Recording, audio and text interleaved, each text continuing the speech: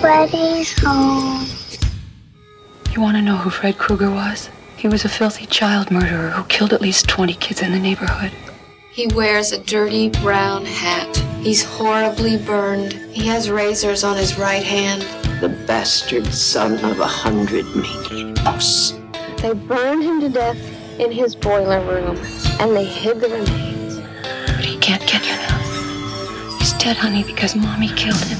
When I was alive, I might have been a little naughty, but after they killed me, I became something much, much worse. This is Now Playing's A Nightmare on Elm Street retrospective series. Welcome to Freddy 101. Hosted by Arnie, Stewart, and Brock. Twisted, lonely souls. The worst of the criminally insane. We got special work to do here, you and me.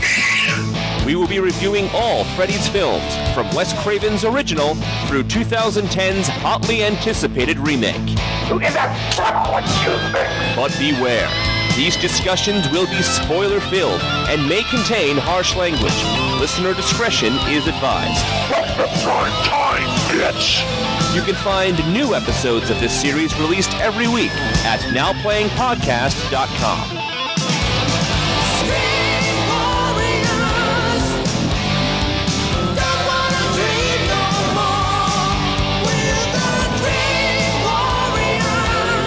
Why are you screaming? I haven't even got you yet. Today we're talking about A Nightmare on Elm Street, starring Jackie Earle Haley, Kyle Gallner, Rooney Mara, Katie Cassidy, Thomas Dekker, and Kellen Lutz. Directed by Samuel Bayer. This is Brock, co-host of Now Playing. Stewart, I'm in LA.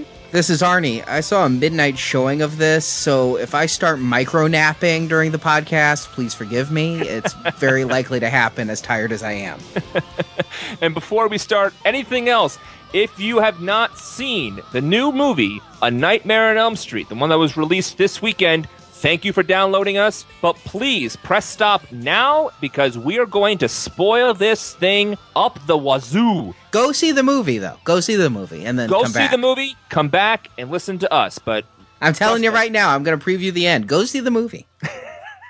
Okay, so here we are, folks. This is the one we're waiting for, the remake of A Nightmare on Elm Street. We should probably talk about first, Arnie mentioned a second ago about he saw a midnight show. I was the oldest person there. I felt like grandpa at 35 years old.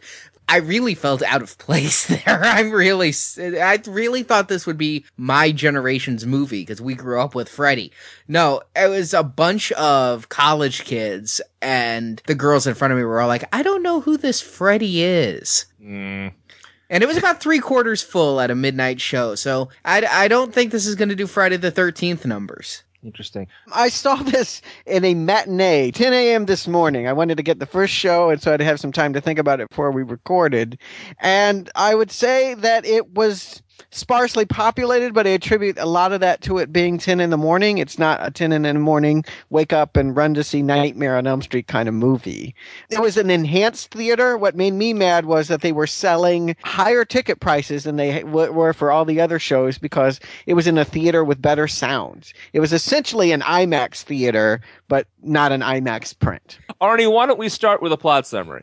It's Springwood, Ohio, and a Dreamstalker is killing teenagers. The Dreamstalker's name is Freddy Krueger. He used to be the groundskeeper gardener at a preschool where he molested the children. The parents found out and burned him alive in a boiler room. Now he comes back and haunts the dreams of Nancy and all her Springwood friends. Have you seen the first one? You know the plot of this movie. But instead of Rod and Tina, we have Chris and Jesse. And instead of Glenn, we have Quentin. And then we also have Dean thrown in just to up the body count to 4. The plot is the plot. The movie starts in a dream. And now I've watched the trailers of this. I was shocked that this movie opened in a dream because I really thought that this movie was going to go the way of Halloween's remake, the Rob Zombie one, because in the trailers you get to see Freddy as a human running and chased. I really thought in all our previous podcasts we talked about seeing Freddy alive. No, it's a lot like the very first movie, only instead of starting with Tina's dream, here we're starting with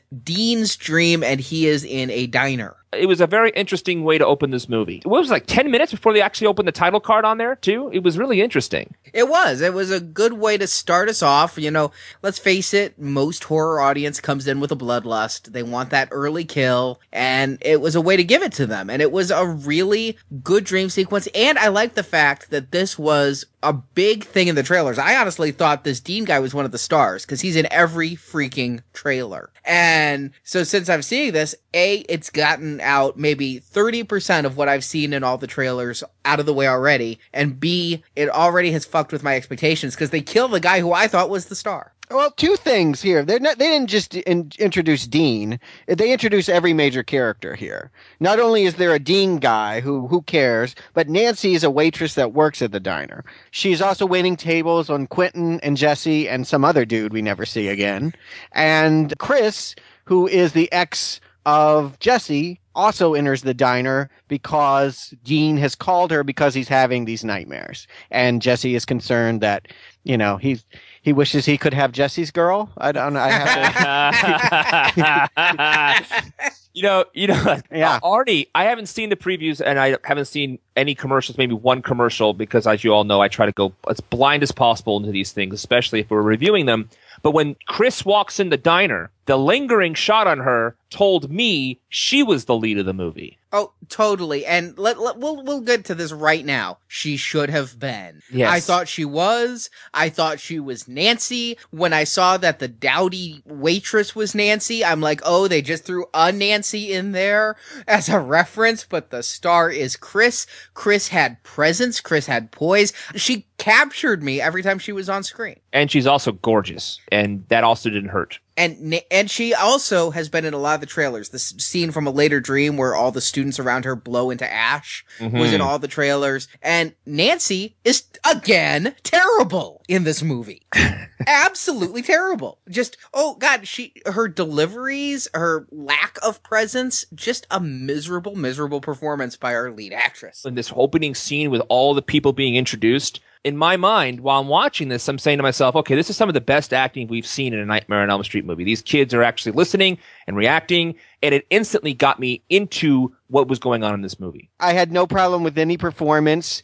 I definitely didn't think the blonde was going to be the star of the movie. And that was just a given. I mean, you remember what happened to the blonde in the first one. I mean, I just assumed they were going to do the same thing. And they did, though. And but they did. We said when we reviewed the first one, we all could see how people would think Tina was the star. Well, they got me this time. I thought Chris was the star. Yeah, I was hoping. Anyway.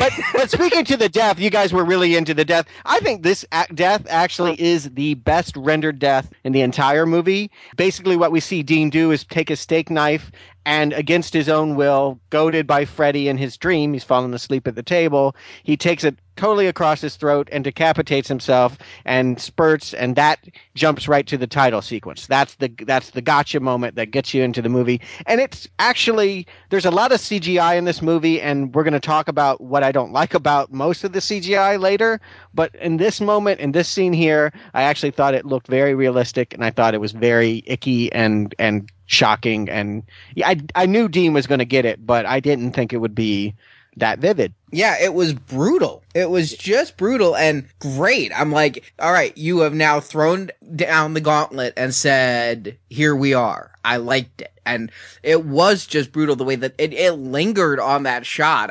It was just great. I loved it too. I thought it was really well done. What I loved the most about it was that we saw the death from Chris's perspective. We didn't see him die in the dream and then see the body slump over. We saw him die in real life and see what they saw him do. And I thought that was awesome. And it added to the brutality of it.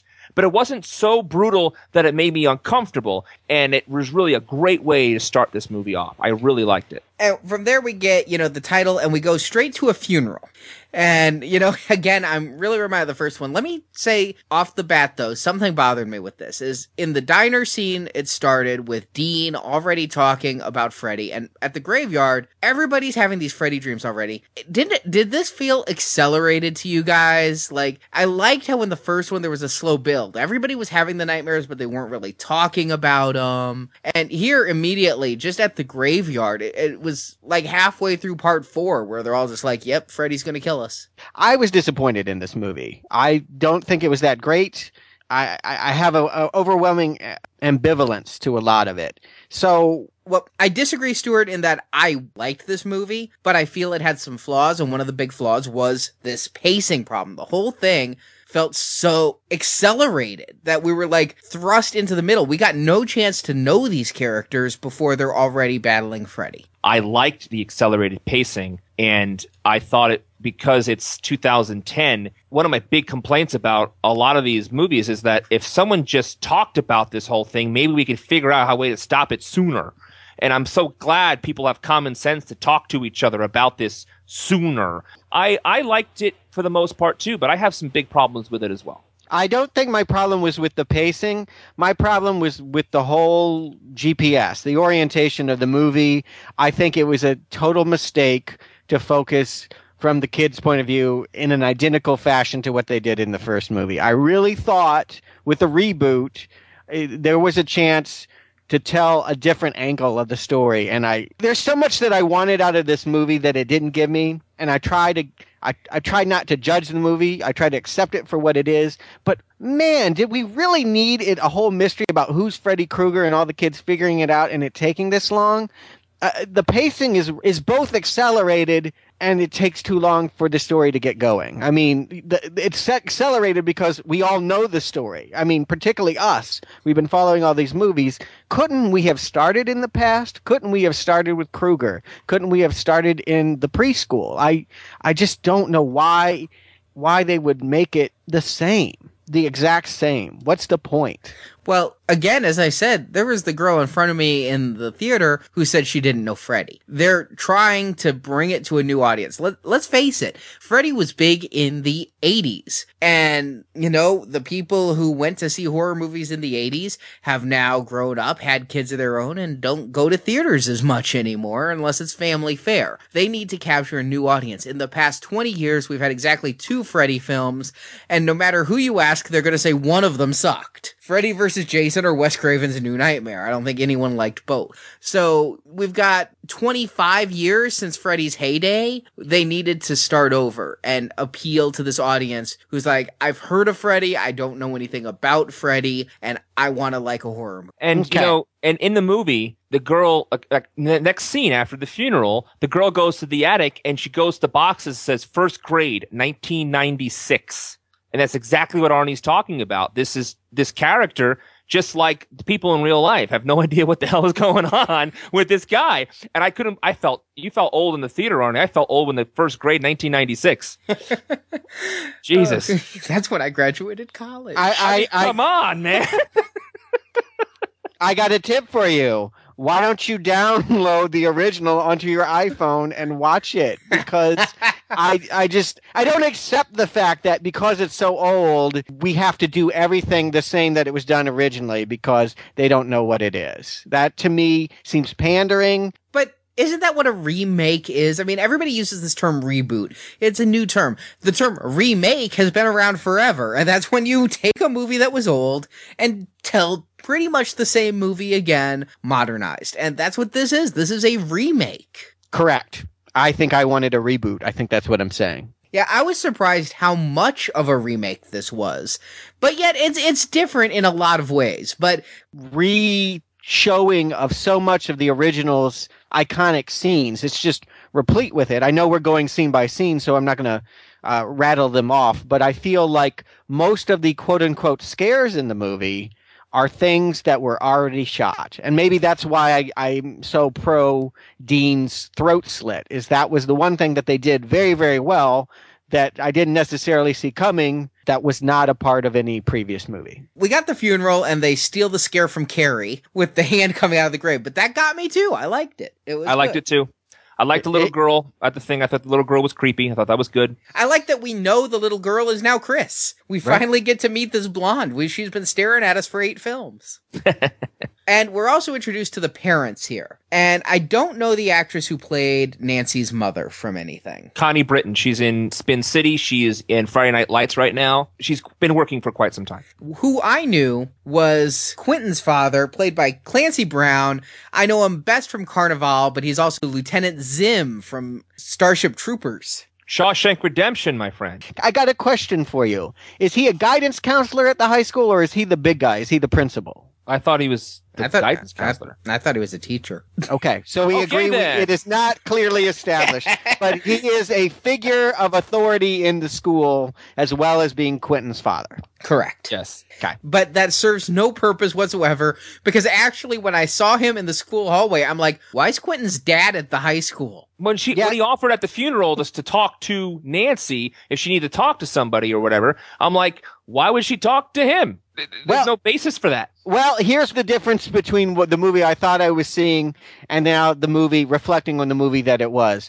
I thought that we would learn that this was the therapist that had talked to all of the children from the preschool where Freddie had worked, and that he had been the one to help them repress what had happened to them. You couldn't have gotten that from that scene. You didn't know anything. No, of course, but I know Nightmare on Elm Street. I know where this is heading. I know what's happened. I can anticipate all of that. And what I suspect is that this director, and my big problem with this movie is the pacing, because I felt everything was so accelerated. I bet this director turned in a 120-minute cut, because I'd heard about some poor test screenings and things not going too well. I bet you're right, because that makes a hell of a lot of sense. When Nancy's mother calls Clancy Brown and says she's starting to remember, and his saying, talk to me, and all of this, and his role in Freddy's death later, that makes a lot of sense. I bet you just hit the nail on the head. I bet he was, and I bet that those scenes, along with many others that would let us get to know these characters as something other than lambs for the slaughter, were cut. I think of all the Freddy movies we've watched, I think that first diner scene gives us, it's better written and better performed than that stupid graduation scene in that one movie we saw when everyone just had, stock character crap. Thank you. But I knew you'd catch it. It's just, I felt more like I knew the characters enough for what I needed here. I didn't feel like they were all so bland, as you're calling it. I thought that first scene gave me enough to go on, and then after that, they built on with the kid comes to the window in Chris's house, etc., etc., etc. I didn't even get that they knew each other. When Jesse goes to Nancy for help, I'm like, they're friends? They know each other? It's like Nancy's who he talked to? Nancy is the mousy girl. But Nancy said something that she knew what was going on in the dream or something. Didn't he give her a clue that she knew what was going on with the dreams? Yeah, she said, you don't know what I've seen, or something lame like that. But that's the connection. But the connection is they establish in the very first scene, they all hang out there, and she is their weekend waitress. But they kind of treat her like shit. I mean... No, Jesse treats her like shit, and Quentin can't get up the nerve to ask her out. Right. Jesse and nameless friend number 3 stiff her on the check. Yes. And then Quentin needs to step up and pay their tab. So that's why I'm kind of like, they don't really like her all that much, as they don't even pay their bill. The guy was pissed off at the girl hanging out with Dean, so he ran out, and he was a jerk about it, but that was all about the whole... whatever they were doing. This comes to our dissonance here, Brock. You got more out of the scene than I did. Given that they were sitting away from each other and everything, I thought there were two different cliques. I honestly thought there were the cool kids who consisted of Dean and Chris, and then I thought there were these stoner skaters who were Quentin and Jesse and nameless boy number 3. Jesse broke up with Chris, and that's why he's pissed off. Yes, I understand that's a dropped line, and it's in there, but I think we can all agree that their connection in their whole history is very vague. I mean, I think what we're saying is, even though they have characters that tell us what their relationship is to each other, we don't get that feeling from seeing them interact. Thank you, Stuart. That's exactly what I was trying to say. Yeah, they don't feel like people that have known each other since grade school. And indeed, they don't collectively remember first meeting in grade school. Right. And furthermore, I didn't get they were in high school until they actually went to school. Everyone looks so much older, especially Chris. The high schoolers always look like they're about ready to start a 401k in these movies. Yeah, so I of course they do. Well, some do and some don't. I mean, I think Quentin has a boyish look, and then Dean looks 10 years older. I'm like, you were in the same kindergarten? Like, how is that? Someone got a growth spurt. That's all I know. But then we get Chris having some nice dreams. She's the little blonde girl. We get her in the classroom, and I was happy they weren't discussing dreams and Bob Shea wasn't teaching. Yeah, I was surprised at the lack of metaphorical connection between the class lecture and a dream killer. Nothing about Aristotle, nothing about No dream gates. Frankenstein. Yeah, Yes. nothing like that. Yes, we've had classroom scenes before in horror movies, and this one, yeah, they were talking about Pericles. I'm like, I'm not going to try and find the connection between Pericles and Freddy Krueger. If there's one, I prefer to remain ignorant. And I thought this was a great dream sequence in here. The kids exploding was some great CGI. It was just a great imagery. We know this director from his music videos, Smells Like Teen Spirit and No Rain from Blind Melon, the one-hit wonder from the 90s with the little bee girl. And so I expected some cool imagery. And this scene, I think, is one of the ones that delivered the most just on surreal dreaminess, where these exploding students leaving her alone and Freddy there in the classroom. You saw that scene in the commercial or the preview, you said? Yes. Okay, I hadn't seen that at all, and let me tell you how effective that was. It was awesome. It was an amazing image. I was just instantly transported into that scene. Fantastic image. Okay, see, Arnie, I've known you all my life. You're my oldest friend, but this is where I always feel the difference between you and I. I don't like that. I thought it was cheap. I thought the CGI in this was really devaluing, and I thought, how much better was the scene in the original grindhouse-looking movie where the girl falls asleep in class? I mean, it was Nancy in that one that falls asleep in class. I mean, it's just so much better when you don't have that trick CGI effects. I just think that's so bad. I don't like it, and I bumped up against it many times in this movie. I much prefer the practical, original, cheapo effects to this high gloss CGI. I just don't like it. I know there's a whole school of thinking that agrees with you, Stuart. There's a lot of people, not a lot, but some filmmakers still make all practical films because they don't like the CGI look. Coming into this movie, I knew I was going to get some CGI, and what I wanted was them to embrace what the CGI can do, which is really enhance the dreamscape more than practicals could affordably allow. And this is one of the few times I felt that they did that. And when we talk a little later, I really think that they didn't utilize the dreamscape as well as some of the previous installments. For everything in this movie, we don't see Freddy the shapeshifter. He doesn't extend his arms or his shadow. He doesn't become other people. He is pretty much a slasher in the mold of Jason or Michael. So there wasn't a lot of the dreaminess that I kind of hoped for going in, but what I got, like the snow in the bedroom later on and the exploding students here, I really dug just in its surreal, dreamlike quality. And Stuart, I got to come in here on this one too. I love this image. I thought it was perfect to get you right into the dreamscape because the practical effects look so limiting and were so limiting in the first few movies of Nightmare on Elm Street, although sometimes they were very, very fun and very, very good.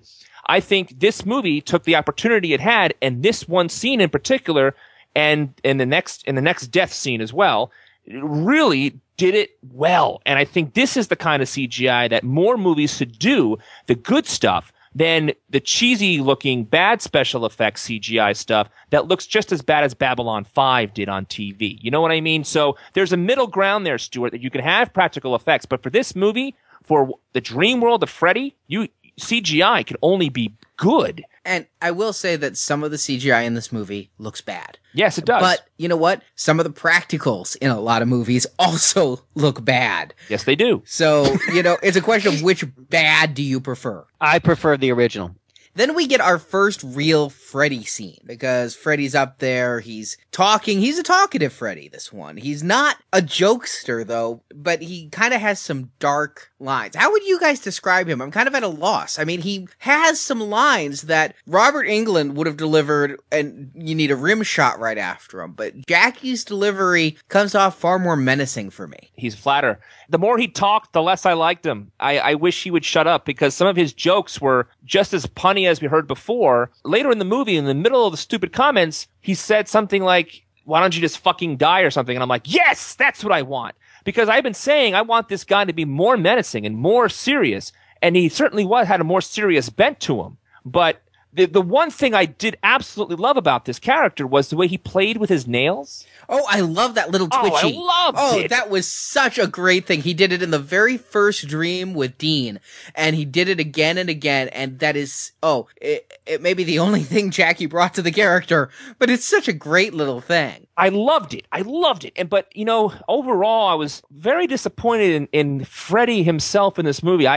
Maybe my expectations on what I wanted are getting in the way here, but they have an opportunity here. I've been saying this for how many podcasts, of having a really scary character with this guy and what he's doing and what kind of power he has and how you can't escape him because you have to go to sleep. All of these things. And what do? He's a little flat here. Why is he so flat? Why can't he be more menacing, evil, and creepy? The more he talked, the less I liked him. And I really wish they kept him more quiet. I was a little disappointed in him. I got that, yes. I think I said in the last podcast I was going to predict that Jackie Earle Haley was going to outdo Robert Englund, and I owe Robert Englund an apology. It breaks my heart, because I think Jackie Earle Haley has killed in recent roles. If you saw him in Little Children, he did a straight version of this very role. He was a pedophile who self-immobilized himself. He was in this neighborhood freak. It was a really not particularly great movie. It's definitely one of those dysfunctional suburbia movies, but his part in it is pretty powerful. And I think he's a tremendous actor. And I still think he's a tremendous actor. But I look at this and I go, Timothy Dalton. You're not exactly right for the role, and you're not really served very well by the material. And that double whammy leaves a very sad distaste in my mouth about how this all went. I want to just put it out there. When Samuel Bayer, the director, auditioned for getting the job of remaking Nightmare on Elm Street, he cast Kevin Bacon in the role. And I look back on that now. He shot a short scene with Kevin Bacon and James Franco.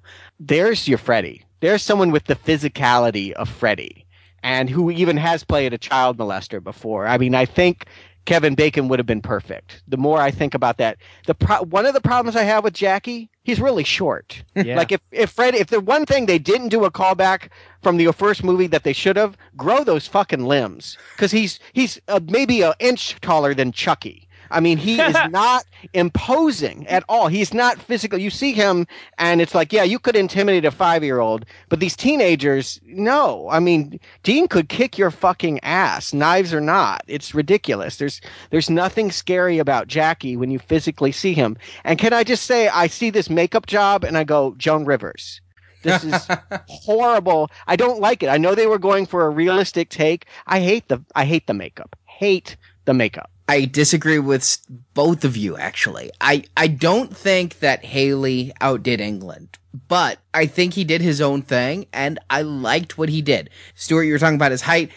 I didn't notice it, and come to think of it, in most of the scenes, the way they were shot, you don't see him in the same frame as other people. So that could be why I didn't notice it. But I liked his delivery. I liked that he didn't wait for the rim shot with his jokes that he had throughout here. I thought that what he played was creepy. Was he scary? No. But knowing that let's talk about this now. He touches little boys' winkies. It's the very special episode of Different Strokes where Dudley's in the bike shop. That's the Freddy we've got here. And overall, this Freddy gives me the willies. And he likes to torture his victims. I think I said in Freddy vs. Jason, it's not Freddy's MO to torture. It is here, and I like it. I like that Freddy plays with his food, for lack of a better term. I like the creepiness. He didn't come off physically imposing, but the dude exists only in dreams. He doesn't need to. He's beyond the physical. And the line delivery worked for me. Some of the lines written don't necessarily work for me, but the way he delivered them worked very well. I liked that since he knew all these characters as children, he played with that, with the ready or not, here I come type of thing, calling back to when he used to play with them when they were children. And as for the makeup, I liked it. It took a little while to grow on me, and I was shocked that they showed it in as much light as they did. I kind of figured he'd be kept to the shadows, and I noticed they tried to kind of two-face it a little bit. There was some CGI going with one of the cheeks where they tried to make it pulsate. It wasn't nearly as freaky as Two-Face from The Dark Knight, but they went that way, and I'm glad they didn't just make another Pizza Face Freddy, because they needed to make their own Freddy, and they did, and I liked it, and I look forward to seeing what Jackie does with this role as the series goes on, and he can break out further from Freddy's elongated animated shadow. I have a couple of questions for you, Arnie, because you are the Freddy fan here more than Stuart and I. So to hear you say that is nice, honestly. I think that's really great that you, the big fan of Freddy, enjoy a new take on the character. I think more my problem with Jackie Earle Haley's take on Freddy, and I think Stuart's right there with me, is I think because they cast Jackie Earle Haley, he and I came in with bigger expectations of how creepy and menacing this guy was going to be based on the presence that Jackie Earle Haley can bring to a role. Unfortunately, I agree with Stuart, I think the physicality that he lacks didn't help in this movie. I think I did see him be small. Of course, he's off in the distance and he's playing in he's all silhouette. That looks great with the hat, and when he's up there close in their faces, you really can't tell. But when you can tell, it takes you right out. As far as the makeup goes, for me, when he talks, it was like a puppet sometimes with his mouth. It just like it couldn't move right now. That you want to call that realistic because that's how burn scars heal. Okay. But in profile, when he's talking, I saw a Muppet mouth, and that took me out of it. So while I see what you're saying, and I too am looking forward to seeing how far he will take this character in future installments, from what I was led to believe on the little I knew of the character going in and what I know of Jackie Earle Haley as an actor, what I got was disappointing. I've seen him as Rorschach in the underwhelming Watchmen, and he was briefly in Shutter Island. So I had no expectations based on the man. You guys have talked him up to me. He was great in Watchmen. What are you talking about? He was fantastic. He was great in a lackluster movie. We're not reviewing Watchmen. His face was entirely hidden by a mask, and he gave a better performance than he did under this latex. A certainly more imposing performance. And presence. How about that presence? He's the same size man, and you were scared the crap of what Rorschach's going to do. Correct. When you piss him off. He didn't have that same kind of presence here as Freddy. I disagree. This Freddy scared me at times. But by making him a pedophile, they have fundamentally changed Freddy. They did, and that is an interesting choice. What's funny is initially Wes Craven had him as a pedophile and killer, but then around the time that they were making it, there was some highly publicized pedophilia cases, and Wes didn't want to feel like he was utilizing that for extra publicity, so he specifically removed pedophilia from Freddy's repertoire. And it's funny because it's shocking to me that we went 8 movies and never discussed, is he a pedophile? And it's kind of hinted at in Freddy vs. Jason, I felt. But it's specifically saying he's a child killer in the others. Here he's a child molester, which made me wonder why he's building the glove. That was one stretch. Was he building up to killing? Was he like the Buffalo Bill of child molesters? I'm going to go ahead and spill my big take on this. I don't think Freddy is real. I think this is an allegorical story about what children do when they don't deal with sexual abuse. And Freddy is the thing that's killing them, but it's metaphor. It's not that there's really a Freddy and he's really coming for them. It's the fact that they cannot handle the fact that they were touched when they were 5. I think you're wrong because nobody's going to reboot a franchise by having children plagued with nightmares of molestation where Freddy's an allegory. I agree. You couldn't make a sequel to it. No, you couldn't. And that would never, they'd never do that because they signed Haley to a 3-picture deal. This was intended long before pen was put to paper as a way to bring back a franchise, not as a way to have Freddy come back for one hit. This was not, whatever this director's name is, New Nightmare. So I got that he was molesting the kids. He actually cut the little girl on her back with the 3 prongs. But I didn't get in the movie, and I didn't think it was explained in this movie, the origin of the glove. I saw the rake clearly at the front of the screen because they showed it to me as he was using that little tiny rake to weed the garden. But that was one of 2 scenes that made me think, were they considering making this in 3D? Yeah, but the origin of the glove, maybe I fell asleep for 2 minutes because I didn't see him make the glove in reality, yet he has it in the dreams. When they go into his cave later in the movie, there's 2 fingers. Okay, fine, 2 fingers. But they didn't say the kid with the slash marks on her back. Are they saying he had the glove that way back then, all that kind of thing? I mean, they don't explain why he comes back in dreams. They don't explain any of that. To me, what makes sense, what they're telling me from the information they're giving me, is that these kids have repressed their childhood, and their parents have been happy to repress it, have killed their abuser because they don't want their kids to remember what happened to them. But of course, you can't suppress that guy. That has trauma that is going to carry through them through life, and without therapy and drugs and proper reconciling of it, it's going to manifest in a different way. And I think that's a movie I would have really endorsed, is if they had gone there full force and really explored it that way. This could have been a very powerful movie. What's funny is that's a movie I wouldn't want to see. And I think you're right. I think it would, if I were sitting in the audience dressed up in a Freddy glove and mask, and the movie turned around and said, "You touch boys," I think I would slink away. I mean, it has totally changed. I still think it's changed his iconic status. You can't walk out of this movie thinking, "Oh, I know what I'm going to be for Halloween this year." I mean, you don't want to be Freddy. You don't like Freddy. Yeah, they made action figures of this visage of Freddy, and I just don't think they're going to sell as well. But Stuart, I want to ask you a question on this, because you said before it fundamentally changes the character of Freddy. Yeah. Freddy is a child molester in this movie. He does not kill the kids. He just touches them and cuts them. Okay? Yeah. I agree with you. I think that does change him. And I think before, when he's a child killer, it's more black and white. To have him be a molester is a much creepier thing. Unfortunately, it doesn't carry over the whole movie. That creepiness of who he is uncomfortable, but there's a step in between, Stuart, I think, where you want it to go, that it could be. Yeah, if there's no way to make a fondler a serial killer that people enjoy watching do bad deeds. And so that has been Freddy's MO in every movie. Even in the first quote-unquote dark movie, Freddy had a sense of humor. He had a presence that made him intriguing. This character is not intriguing. He's repulsive.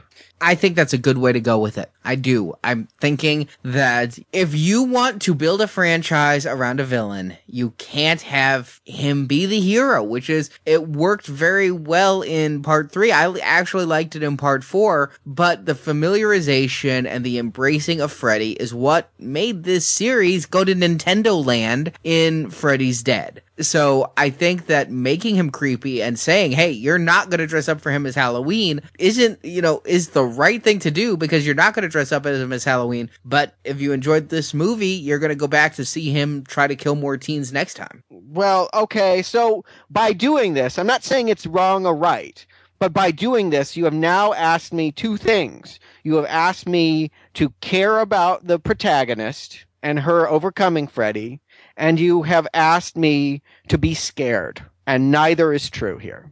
It is very hard to care about this protagonist because, as I said earlier in the podcast, I think Nancy is a terrible actress, or just terribly portrayed here. She's mousy. I think that's a way to go. I actually wish... My beef is that the kids are so freshly scrubbed in this movie. If they were all molested as kids, why are they so together? I don't get that. I don't understand. Because they don't remember being molested. But they'd still be kind of fucked, you know? I think that kind of stuff comes up. And I definitely think that by portraying Nancy as an artist, and that sort of her drawings are hearkening back to some of these early childhood, when they finally get back to it, there's images that are literally taken from what was drawn by her during these, advances by Freddy, and what she's in the work she's doing now. I mean, there's a direct correlation between who they are now and what happened to them then. And to act like, no, these are all people that go to the gym and spend 3 hours on their hair and they're totally fine except they have these dreams, I think is really, it takes me out of this realistic, scary, creepy, perverted me to go with. I go, this is no fun, and it either make it fun or make it scary. And I don't feel like this movie is either. I will take issue. I don't think the problem is with Nancy at all. I think she's kind of doing a thing like Kristen Stewart. She's got that Kristen Stewart quiet of my whole appeal is that I'm aloof and, she was kind of like a cross between Kristen Stewart and Julia Roberts in Sleeping with the Enemy for me, of just this damaged beauty of if you can get to know her, she's probably really fun, but there's so much art and intrigue and, mystery to her.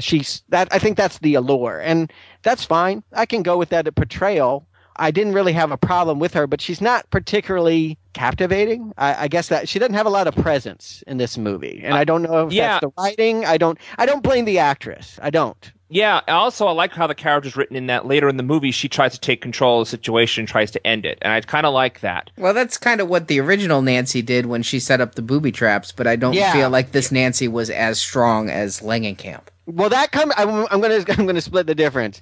That Nancy, Rambo Nancy, comes out of left field in the first movie. It really is like they throw a switch and all of a sudden she's ready to, kung fu him. And they don't do that here because that would be absurd. I think they Twilighted it. I think they just like, how do we get someone that has that Kristen Stewart appeal and put her in a Nightmare on Elm Street movie? Having purposely avoided Twilight, I didn't recognize that. So speaking of Twilight, let's talk about the Twilight star again, Chris. Her next dream, she's at her house. Her mother leaves town, just like Tina's mom did, because Chris is basically Tina with a different name. Can I just interject real quick here? By the way, Chris's mom is a single mother flight attendant who lives in a house with, a spectacular mansion. Her kid drives convertibles. I'm like, a Volkswagen Bug convertible, isn't it? Yeah. Well, do you know how much flight attendants make? It's like 20 to 30,000 a year. I'm like, she must be getting a hell of an alimony check because there's no other way this lifestyle could be afforded. I thought that was absurd. Her boyfriend Jesse comes over and she has the dream and goes out and sees Freddy has killed her dog. And I liked this. I was so sad about Rufus dying. Can I just say that was the most affecting death in the whole movie. I'm like, oh, you kill a dog. It's unforgivable. I know, you never kill dogs and kids. I also liked Freddy's line here, I was just petting. I liked it. It worked for me. I also liked the return of the tight football jersey. Of course, this time I liked it so much better. All I could think of was Stewart's line, whoever it is, they want to see me in pants. She was wearing shorts. Yeah, she was wearing shorts, but she's walking around in that jersey. I'm like, holy cow, man. Jeez. She was just walking all over the place that way. It was almost like the girl leaving the house without the pants in the other movie, but it was not the same thing because she was actually clothed. Here's the difference. Looked like she wasn't. In the 80s, that was a woman with no pants. Now, that's the style for that age group. Yeah. She floats up in the air and gets slashed, and it's far more brutal than Tina's. Instead of just stomach slashes, she's slashed like head to groin. But again, did this whole dream seem fast? They never linger in this movie. It's like they really just push the pedal down. We've got to kill Chris. We're going to kill her kind of like Tina, but instead of fucking with her and making this dream kind of tortured, we're just going to kill her now. And Chris's death was, again, very gory, but it just felt so quick. I just wish that she'd put up a bit more of a fight. And when she wakes up and it's that obvious, as soon as she woke up, I'm like, well, she's not really awake. And then Jackie Earle Haley's there in bed with her, you know. This one is a big, big beef with me. Okay, the movie is cut like every 5 frames we must cut to something else. Except when they want to pull that bullshit. And that makes me so mad of like, okay, we're going to do a long shot where she wakes up and sees her boyfriend, sits up, we see her in close-up and she lies back and surprise, it's Freddy in bed instead of the boyfriend. Well, if you had ever shot any other scene that lingered, I might actually believe that that wasn't going to happen. But because every other scene is cut like cut, I know that if you're lingering, I know what you're about to do. I was really mad. I was so mad when that happened because you watch that movie and every time the shot is longer than 5 seconds, it's because they want to pull that garbage. You know, that could be why I knew. You know, it could be, I didn't notice consciously, but subconsciously it could have been. I think you do. Whether you consciously or not or pick it up, it's rhythmic. And you do notice that all of a sudden, hey, we're just lingering. And why? Oh, it must be because Freddy's coming. Every single time that happens, you know it's coming. And I'm disappointed because I really wanted to see what this guy... I think those music videos he made in the 90s are really iconic. I thought, wow, this guy is the reason I want to see what he's going to do. But he's still in music video mode. I mean, there's montages when there should be scenes, and he quick cuts things when I want people to have a dialogue. It just... Yes, this is what I'm saying. This is what I'm saying about the pacing. It needed to slow down at times. I never felt like it did. It felt like everything was trying to get in for the 3-minute, 30-second radio edit. I liked this death, though. I liked it a lot. I liked being tossed all over the place. I thought it was quick. I thought it worked. I liked this scene a lot. I thought this death was fun. Call back to the first movie. and I kind of enjoyed that. And Callback? Shit, it was the first movie. How the fuck was it a callback? That's my comment. I'm just like, I thought I saw this before, and that might be my review, actually, of the whole movie, is like, haven't we already done this? Like, what is so special about this that we couldn't have gotten the same feeling out of the first movie's take on it? And seriously, comparing Chris's dream here to Tina's dream in the original, even though Chris gets, cut deeper, I prefer Tina's. Tina, the way Freddy fucked with her and things, I liked Tina's better. It was scarier. Yeah, agreed. Okay. Now, then I'm just scratching my head because Jesse runs to Nancy just like Rod did, and the police are already after him. Now, Chris's mom's out of town. How'd they find the body? I'm glad you brought this up, though, because I noticed that everyone's a single parent in this movie. Everyone has one parent. It's like a Disney character. It doesn't make any sense. Why is there no parents, two parents in a household? They all killed a guy, Again, it's like we said in the first one.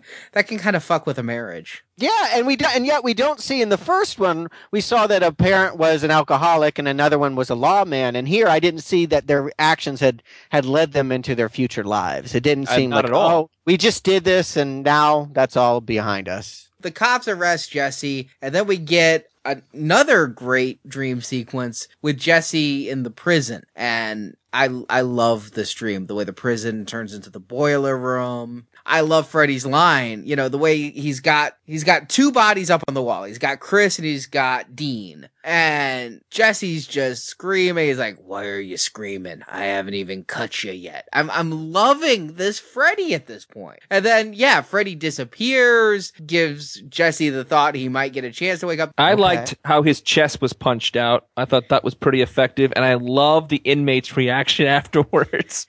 I thought that was great. It shocked me. That was one of the bad CGI effects, though. It looked really cheap. And again, I'm like, are they making this for the 3D conversion?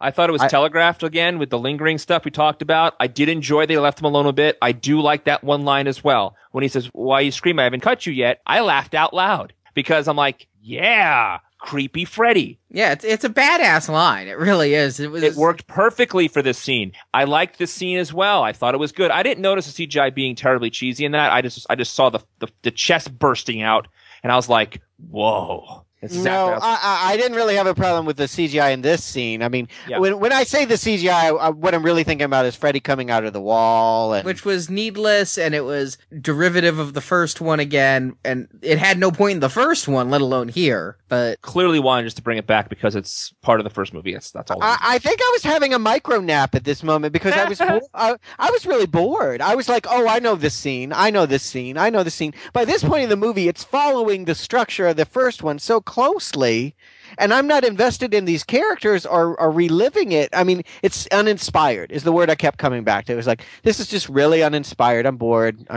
I would zone out. I was just like, would he just drop dead so that we can get on with the bathtub scene? Speaking of just dropping dead, again, this is where that line comes in. I still have 6 more minutes to play. I felt really bad for Jesse at that time. I'm like, oh shit, it's going to take him 7 minutes for his brain to shut off. And that whole time, Freddy's just going to cut him and cut him and cut him. And I'm like, that's fucking prime evil. Yeah, you like Saw movies, Arnie, and I have no connection to that at all. I just don't. Torture scenes aren't. But they didn't give us a torture scene. It's implied torture, and it made me feel bad for the character being tortured. And that is effective. The difference between Saw and this is Saw shows the 7 minutes of torture. This implies it and just makes me feel bad for the character without the anus-clenching brutality of Saw. But when you watched Halloween with Rob Zombie, and I made comments about how they could have cut it a few seconds tighter so we wouldn't have to keep watching the brutality. I always talked about how he went too far, he went too far, he went too far. You were defending that greatly about how great that was. Yes, and if they'd done that here, sometimes I like steak, sometimes I like chicken. Here's where the movie gets a little bit wonky for me, because after the prison scene, we have the Gigablast bookshop scene. Is that right? Was it a library? I thought there was a school library for a long time, and then they called it a bookstore. No, there's an insert shot. It's called Powell's Bookstore. I actually wrote the name down. Powell's. I don't know what that means, but hey, that's better than Bad Ham Preschool. Anyway, so yeah, they have this, and I love Gigablast. Cracks me up. I mean, yeah, couldn't they get Google? Yeah. Or at least Bing. Bing is going to pay to be anywhere. Bing will sponsor us if we let him. Gigablast? Really? Here's where they have the lame literary reference of the Pied Piper. Eye rolling. And I love that the artist drew the Pied Piper like Freddy with a red and blue sweater instead of a red and green sweater and vertical stripes instead of horizontal stripes. Thank God they didn't Wes Craven's New Nightmare this, though. I thought it was weird that they didn't make a callback to it, but at the same time, I wasn't asking for it. What I thought was funny was that the character of Quentin had to tell Nancy what the Pied Piper of Hamelin was all about. Like, oh, it was about she knows. Like, she went through 5th grade. You know, maybe she forgot most of it, but I think she remembers that one. And it doesn't even fit because he's like, well, the Pied Piper was betrayed by the town. Yeah, but the Pied Piper was hired for a job. He didn't molest the kids. This is also the great scene when we talk about what Arnie referred to a few times with the microsleep. This is the description that Roger Rabbit Doctor should have had earlier in the earlier movies. Am I right? The microsleep thing makes a lot of sense for why these kids are falling asleep when they're trying so hard not to. I actually liked it. I looked this up. There's some reality to it. With sleep deprivation, you know, like all the scenes we've seen in all these nightmare movies where people are driving and they're so tired and they kind of nod off for a second, that is referred to as microsleep. They call it a micro nap in this movie, but it is called microsleep, and that is a real thing, and it can be REM sleep instantly. The whole coma thing, I think, is made up, where if you have enough of these micro naps and you still don't sleep, you go into a coma from which you can't wake up. Weren't comas big in the 80s? I haven't heard much about comas since then, but yeah, that I'm pretty sure was fictitious. But this micro nap thing, I was nervous because I saw that in a trailer and I'm like, oh crap, don't tell me they just made up some weird shit. But I did some Googling, and from what I can tell in like a Wikipedia article that I went a few years back to make sure it wasn't put there by the producers of the film, it does appear to be real. So you gigablasted it, and it turned out to be okay. I Gigapedia'd it. I think it's a good, helpful thing. I think that, we didn't need scene after scene of the kids pulling coffee makers forever out under their bed. The fact that they could actually enter dream state while walking around is good. I have a problem with the guy that's swimming laps in a pool falling asleep. Agreed. We'll get to that. But for the most part, I think it's actually really helpful that they found a way to interject dreams wherever they go. And I want to say, you guys kind of dissed this bookshop scene, but there's actually one of my favorite bits happens in the scene. It's a really subtle one, but when he goes into his micro nap and he's walking back to the children's section, there's some freaky shit going on with the book stands. They kind of bend and warble for half That of is it. True. That was really cool. And that's when you can do it something that subtly, that I like it. I mean, it didn't have to have, like Freddy pop out from, a bookshelf or something. They didn't need to do what they used to do. Like, just subtle little things really set a mood. And that was really cool about him walking back to the thing. I was really with it until Freddy spins around really fast. Another Stuart pet peeve, when you speed up the film and make someone move faster than they physically can. Irritating to me, and they do it in horror movies a lot. Now, one thing here is this is about the point in the movie where we're no longer going to relive the first movie shot for shot. It almost felt like we were watching Gus Van Sant's Psycho here up until this point, and now we go off into this new movie with these micro naps and Quentin and Nancy teaming up, whereas Glenn was kind of aloof in the first one. Quentin's right there with Nancy. He's taking the Adderall and offering it to Nancy and all of that, and researching with her. And now I feel we're into something fresh. Now, this is about the point where Brock said he stopped liking the movie, though. It's coming up exactly where the movie for me starts to get really, really weird for me, but it's almost there. They go back from the coffee shop, and then we get the bathroom scene, and I think that scene was only put there so they could put the bathroom scene in the trailer so everybody can go, remember how cool this was in 1985?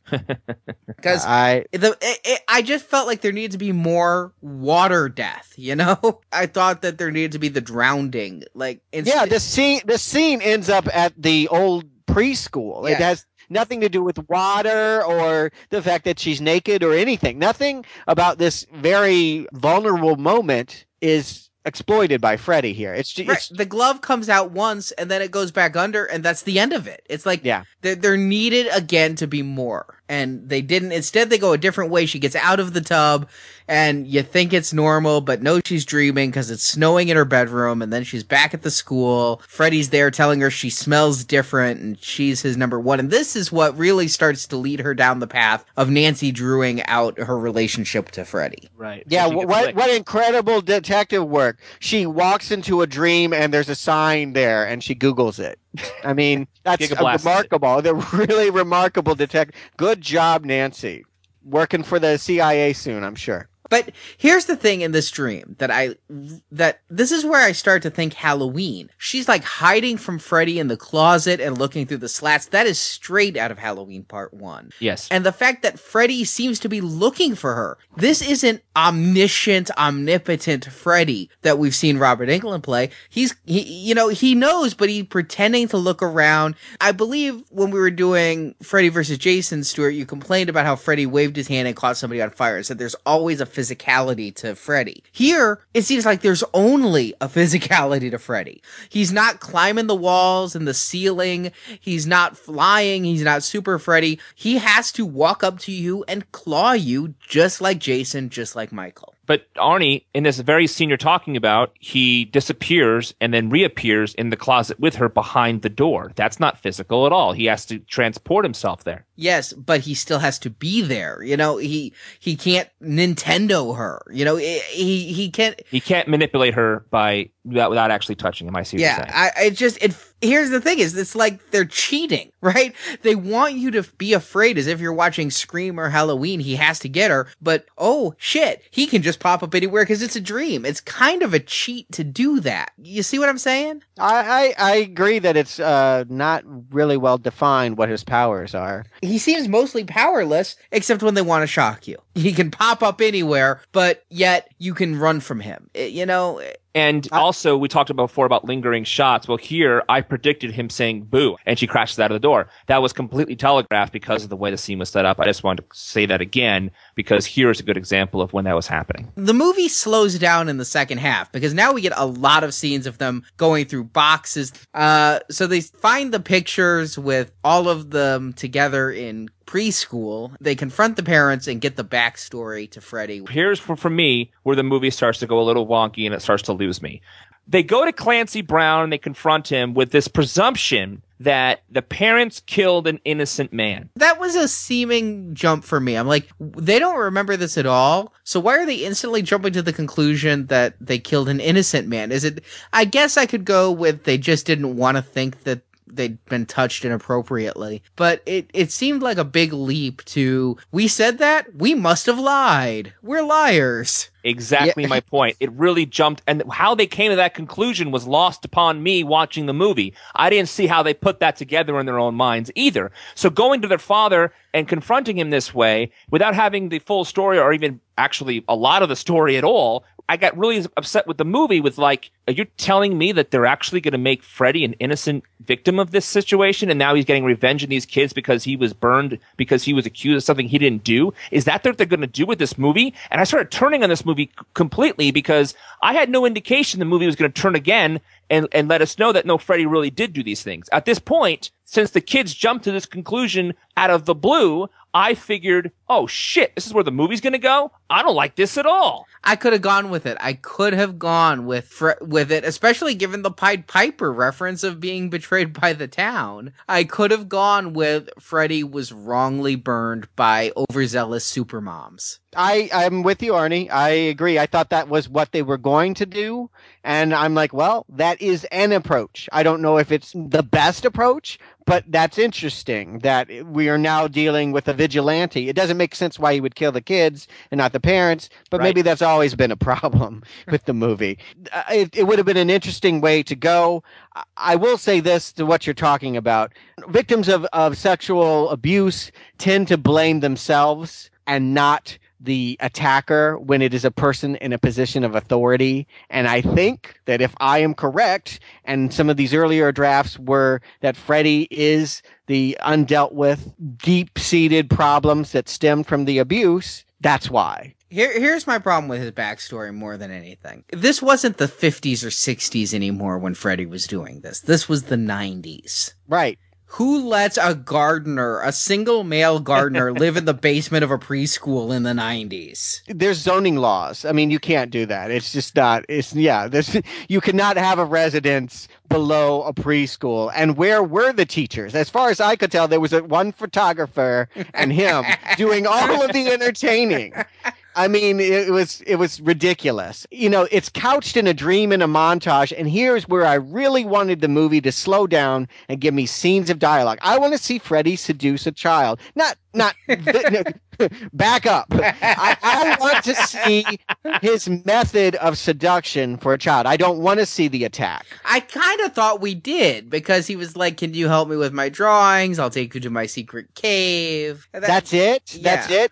Well, come on. What does he need? An ice cream truck? Yes. Yes. Which, by the way, I want to say Robert Englund had in Freddy's Nightmares, the series. But anyway. I did need to see how he gained their trust and why they would go down. I thought we got that. He played hide and go seek. In a montage? You think that's effective dramatically to show a bunch of cuts of him jumping around on the lawn and then all of a sudden they're going to go to his magic cave? Even though it may have been too quick, Stuart. They had that scene with him with Nancy at the table, the children's table, saying, well, these are great drawings. I'm having trouble with my own drawings. Do you want to come down to my secret place or whatever to see my drawings? Maybe you can help fix them.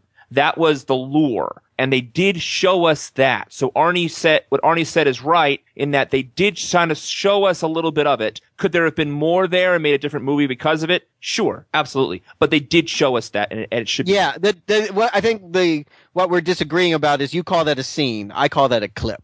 That Okay. wasn't a scene. That was a montage. And a scene, you begin and end in that moment. And they didn't do that. I mean, I hear what you're saying, Brock. It's there. I'm just not someone that gives credence of, well, see, they said it in this throwaway line, like the movie's really done a good job of setting it. Here's what's funny is I'm kind of taking both sides of this, because I had the same argument with Brock about the opening scene, because there's the dropped line, oh, Jesse was dating Chris, and I'm like, yeah, but they never show us anything to make that believable. And yet here, there's the one scene. I guess it's a difference of show versus tell. If they show quickly, I'll accept it. If they tell quickly, I'm scratching my head. And then you're actually expecting me to believe that he doesn't just touch one, he touches an entire class who collectively forget about it, and boys as well as girls and different ethnicities. I mean, this is no MO of a Predator. This is totally made up bullshit. This is where I'm getting angry, because you're asking me to consider a real Krueger,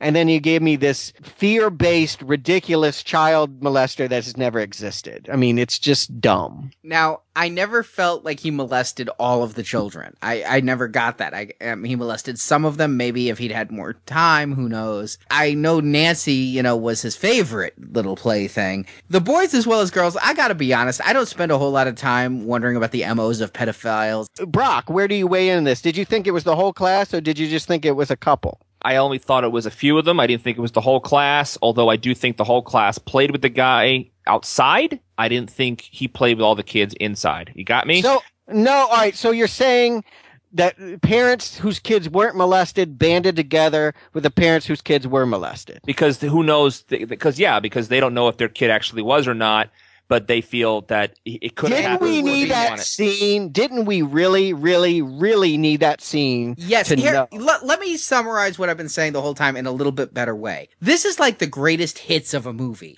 It's like we got all the action beats and none of the conjunctive scenes. We didn't get any of those scenes where the parents are talking about burning, and we just get the scenes of them chasing them. We don't get any of the scenes with these teens interacting with each other in any other way than survival mode. All of these scenes are missing from this movie. Yes, I would like the movie to slow down and flesh out its characters a little more. I think that, this isn't the only movie with this. I feel the same way about Star Wars Episode 3. It's not until you get to the novelization that you understand why the hell half the shit's going on. And more to the point, can I just say, we're not even sure if this is the way it went down. These are dreams that are presented to the kids as explanations. Really, they're provided by Freddy to the kids so that they know what happened. They're his version of the truth. I'm like, no, this is so wrong. We should have begun with a non-subjected version of this story in the beginning. It's so wrong to have this build to this bizarre retelling by the victimized person to the people he wants to kill and touch. It just, no. That I never got. Now, he drops a line when he's talking to Nancy about how he feeds off them remembering him or some bullshit. But yes. I really wondered when later on while swimming, Quentin starts seeing the burning, because the touching we're kind of shown in a montage while the kids are finding out. That's not a dream. What is a dream is seeing Freddy burned. And I'm like, why is Freddy letting them into his head like in part 6? Why is Quentin being shown this when everybody else was being fucked with? Quentin gets to see behind the music of Freddy. Why? Because that was...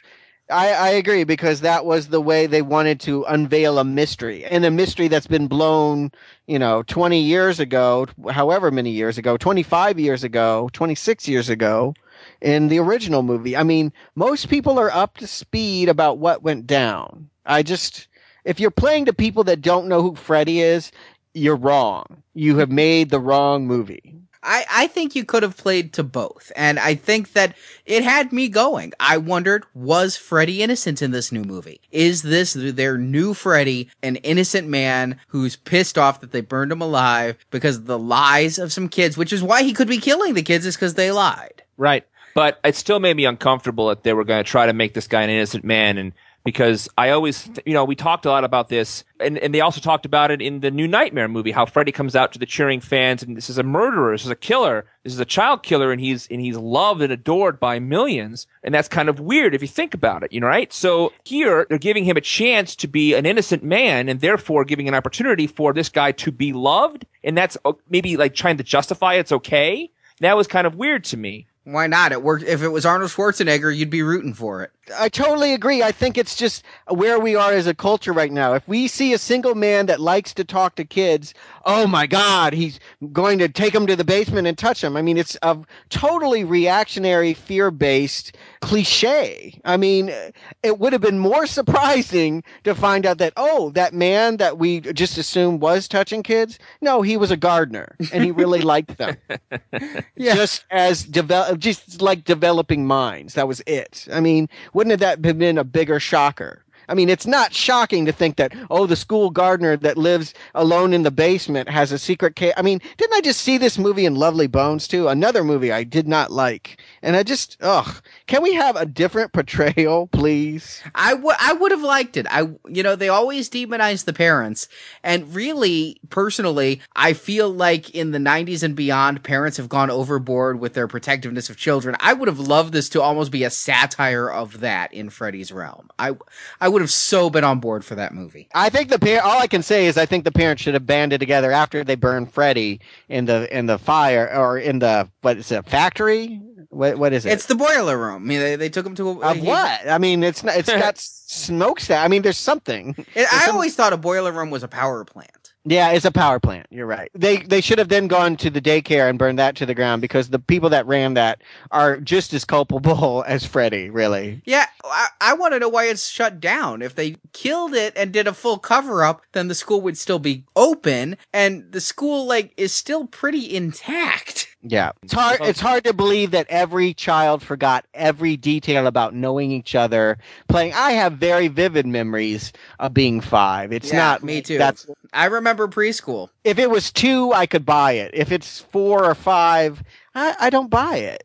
Given the fact when people experience trauma, it's called repression, and I just don't think that it happens the same way for 13, 15 kids, however many were in that preschool class. I just think that's very convenient that they all, I forgot you, and then spend the first third of the movie here going, did we know each other some other time? I saw you in a photograph. I would have been perfectly fine if they'd all grown up with each other. I mean, isn't that kind of how it was in our town, Stuart? I mean, the same people who you went to second grade with were in your senior year. Mm-hmm. Although I have to give them props. I do like the fact that some parents moved away. There's one that dies in Texas, and then you have this Marcus guy that's blogging about Freddy dreams. I do like the Asian is blogging with a video blog. Go figure. The only only Asian in Hollywood, because also, don't forget, he's Aaron Yu, who we saw in Friday the 13th. Oh, I didn't realize that was him. Yeah, he's got a Platinum Dunes long-standing contract. I think he's going to do them all. I liked it. I actually thought that was an effective way of showing the wide-ranging power of Freddy. Yes, he's not limited to Springwood. He's not married with children, and he's not the bastard son of 100 maniacs. I did like that, too, that his power spreads beyond Springwood. I like that a lot. I thought that was really a good touch. Yeah. So then we start getting the micro dreams. I thought these were really effective. I really like the one in the grocery store where it's the boiler room and it's the grocery store. I just thought it was really well edited. I think we're bumping up to the same thing we were saying earlier with the classroom exploding. Is you really like those jump shots where they're physically standing somewhere and that it totally changes literally within a blink of an eye. And I'm not crazy about them. That was the pharmacy, right? Yeah, he's at the pharmacy and she's knocking down canned goods. I was more recovering from the fact that they were playing All I Have to Do Is Dream, and I was just like, why couldn't they get the Elm Street singers right? Dream! I was so happy when I heard that. I was like, oh yeah, baby! Yeah. Yeah, they play that 3 times in the movie. It's in the diner, it's in the drugstore, and it's in the end credits. Yeah, I didn't pick it up at the diner. I picked it up here at the drugstore. And right after that drugstore scene, when he couldn't get his pills, she gets her arm cut. They go to the hospital, and Quentin needs to get tweaked, so he steals some epinephrine, and I'm thinking crank. And you get to see the doctor with the glove. It's the only time Freddy kind of shapeshifts, but it's a micro nap, so I wasn't quite sure what was going on there. I was glad to see parental consent forms. Listen to Wes Craven.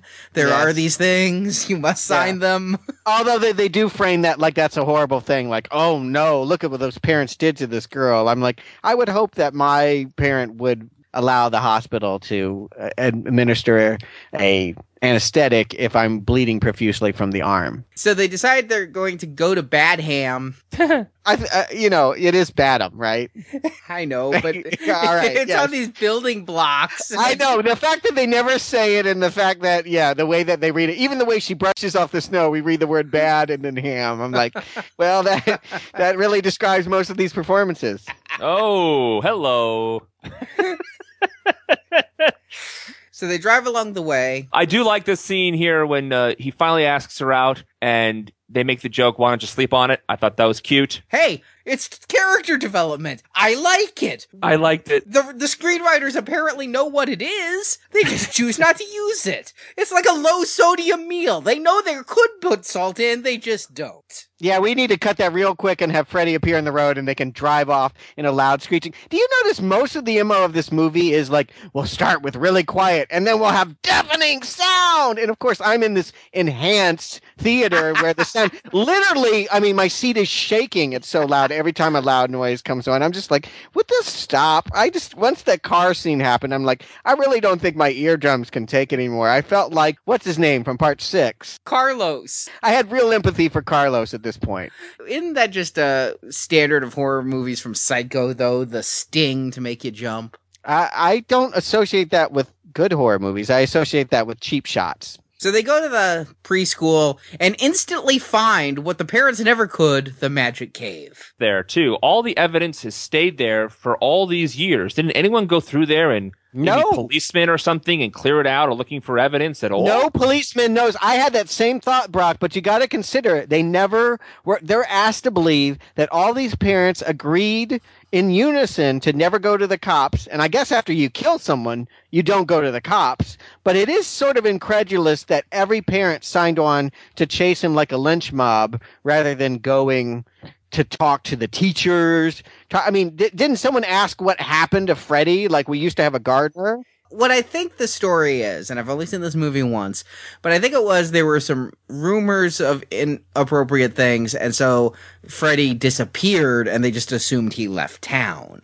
Oh. Because they did say he left town. He doesn't live here anymore. That's the first of many lies that Nancy's mother tells. Because she's like, well, where does he live? All of that. Mm-hmm. But you're right. It's all there, including the smoking gun that they need to know that this wasn't their lies. Polaroids of 5-year-old Nancy naked. Ick. Ick. I felt at this point it's a really distasteful moment. That if this is the subject matter, it's not being handled very well. This movie needed to be more fun and or more dark and more scary dark. And instead it's this kind of weird amalgam of where we're still trying to make you laugh with Freddy lines, but we're going to make it more repulsive and realistic. So Nancy decides to go into the dream and pull him out, and Quentin's like, I'll go, and nothing about this ending made any sense other than the fact that it was a callback to things that had happened in the previous movie. We failed to mention that in the pharmacy when she micronaps, she pulled back a piece of his sweater, and so thus that's where she learns that she can do this. I mean, it's really like, you're telling me from one sweater tear that they get the idea that she can pull him back. No. Well, Nancy got it from a hat. Yeah, I didn't mind that at all. If you're gonna go there, I think a sweater tear is better than a hat. And I didn't mind that they did the pulling out of the dream, because at this point I'm fully down that it's a remake. This is how they're gonna end it, and so I just assumed, hey, they're doing this. What I did like is, again, kind of like the very first movie, Quentin's like, yes, I'll guard you, and he grabs his little paper cutter machete, and then he instantly falls asleep. Yeah. What cracked me up about that was he's making so much stupid noise, and she's on the bed sleeping.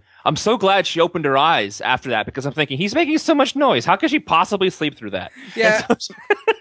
So I was thinking the same thing is, wouldn't he get the weapon before she falls asleep? Oh, wait, she's wide awake. Thank goodness. Thank goodness. I did like in this scene is that her eyes look so droopy and she looks so tired. Now, whether or not that was her throughout the whole movie, fine. But in this scene, I thought it was great because she's on no sleep and she's tired because she doesn't want to go to sleep. For the most part, I didn't think these kids did look tired. Maybe towards the end, but another problem I had was that, they want them to look photogenic and attractive because that's the standard, of a horror movies. We want to have good looking kids. But I'm like, yeah, all these kids are not sleeping and they look primped. I look worse today than they looked on their 5th day.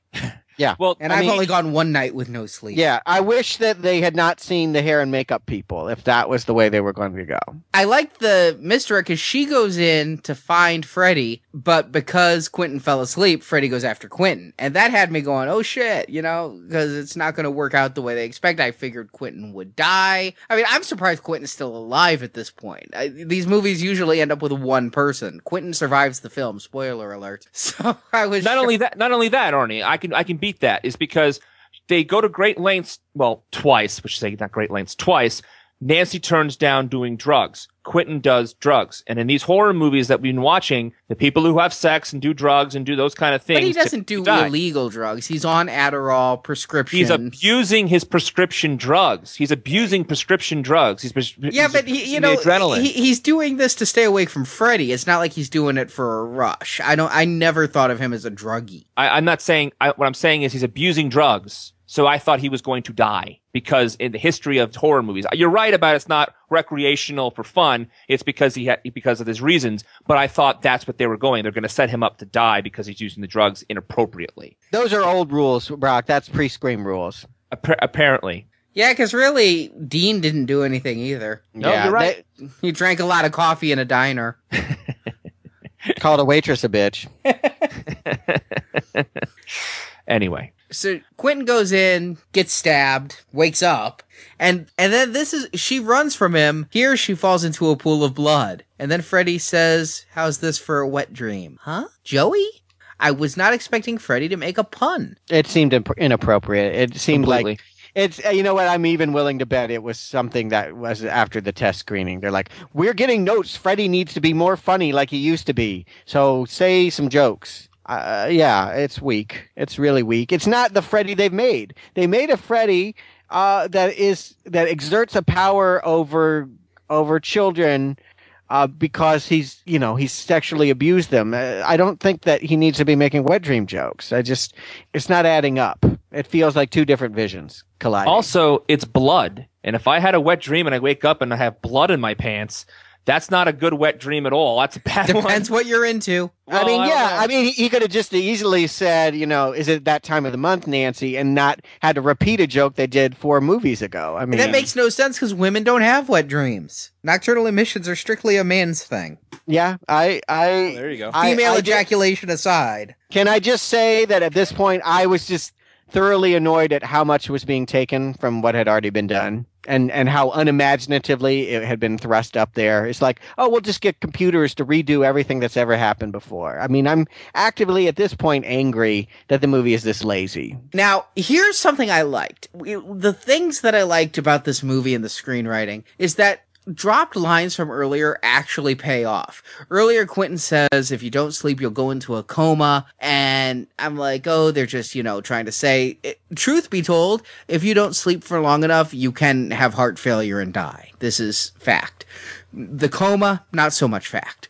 But they dropped that, and it turns out this was Freddy's strategy. It's why he was able to kill Chris and Dean so easily. But Nancy's his number one. He is intentionally fucking with her to get her to coma point so he can keep her around for a long time. Creepy as fuck. It should also be said he's reverted her back to being a little girl. She's in a little girl dress. And I think what's weird... and I don't watch To Catch a Predator, but it wouldn't be my guess that a pedophile would be into a fully developed woman, which she pretty much is, certainly as an actress, and almost is as a character. That's a little weird that he would still... I guess it's really about power and dominance at that point. He's still wanting to scare her and dominate her, but why would he be into her? I mean, he's definitely acting like he wants to fornicate. It's a movie. It's, whatever. The only thing I could say is, he's been dead for a decade or more, and he's fixated on her. She's why he's dead. So he never got past it. It's now all about her and not about her being 5 or her being 16 or whatever. I thought it was an interesting choice, and I thought it was the correct choice that he would try to turn her back into a child by putting that dress on her. Okay, I see what you're saying. Okay, all right. Because that is where he found her attractive. I also noticed, you've opened up a can of worms. I've been thinking about it, Arnie. If the whole class didn't get touched, who got touched? Was it just the girls? Because he only makes the moves on the teenage girls. He does not make a move on any of the guys. Doesn't he? I kind of got the impression that some of the guys were, but it's not explicitly stated. It's not. So perhaps it is just little girls. I think we can agree on this. They don't want to get into this. And neither do I. I'm glad that they don't. Well, and I think that this might have been what happened with the test screenings and the rewriting, is that they were heading in a direction and realized it was way too hot for a Formula Entertainment teen slasher franchise, and said, we got to pull this back or we can't make sequels out of this. And so it's compromised. I feel like you weren't making that movie. You weren't making the movies like you were that we've seen in the last 8 ones. There's not a single Nightmare on Elm Street movie that is in tone like this movie. Which is, again, what I like about it. They're staking a new claim, taking it in a new direction, keeping what worked, jettisoning the rest. I disagree. I don't think so. I was having Alien 3 flashbacks of you're going darker, but it's not any fun to watch, and it's kind of pretentious because you're not following through on some of these items. I wasn't having fun here. I think that's maybe a big difference is, Arnie, you still found some of these kills to be exciting. I was not excited. I was certainly not scared by any of this. As repulsive and as icky as Freddy is, he's not scary. He's not getting to me. He seems like a very sad, damaged man who shouldn't have been a gardener at a playground. You see, I got creepy.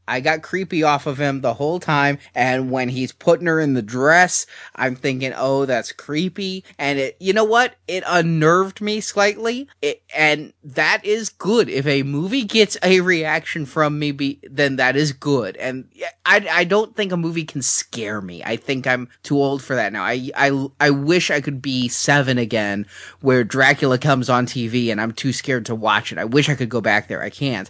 I'm too jaded. But this movie got a ew reaction out of me, and that's a good thing. I like that this movie, that's as close to scaring me as they're gonna get. So kudos. Yeah, and I guess, you saying that makes me think about what I think about Rob Zombie's work and what you think about Rob Zombie's work. It is kind of a Rob Zombie moment. It's making something putrid. I don't think I don't equate that with being scary or necessarily good, but you're down for it a lot of times. But then Freddy has her in the dream. She's trapped. But what he doesn't expect is Quentin has seen Quentin Tarantino's Pulp Fiction and happens to have an adrenaline shot hand. I was stunned that if you were going to directly reference Pulp Fiction so much, you would name a character Quentin. Like, really? That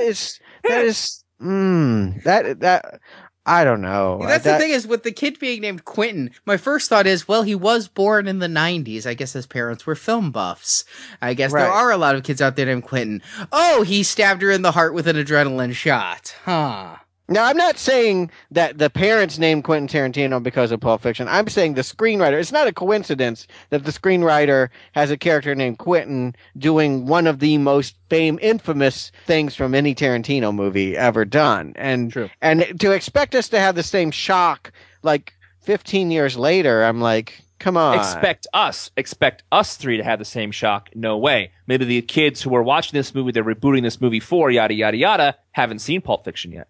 Oh, I feel old. I know. I'm telling you, this movie made me feel a little bit old.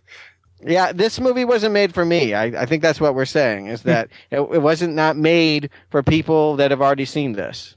So he stabs her in the heart with the adrenaline shot. She wakes up, brings Freddy into the real world. And then, again, it's over pretty damn quick, isn't it?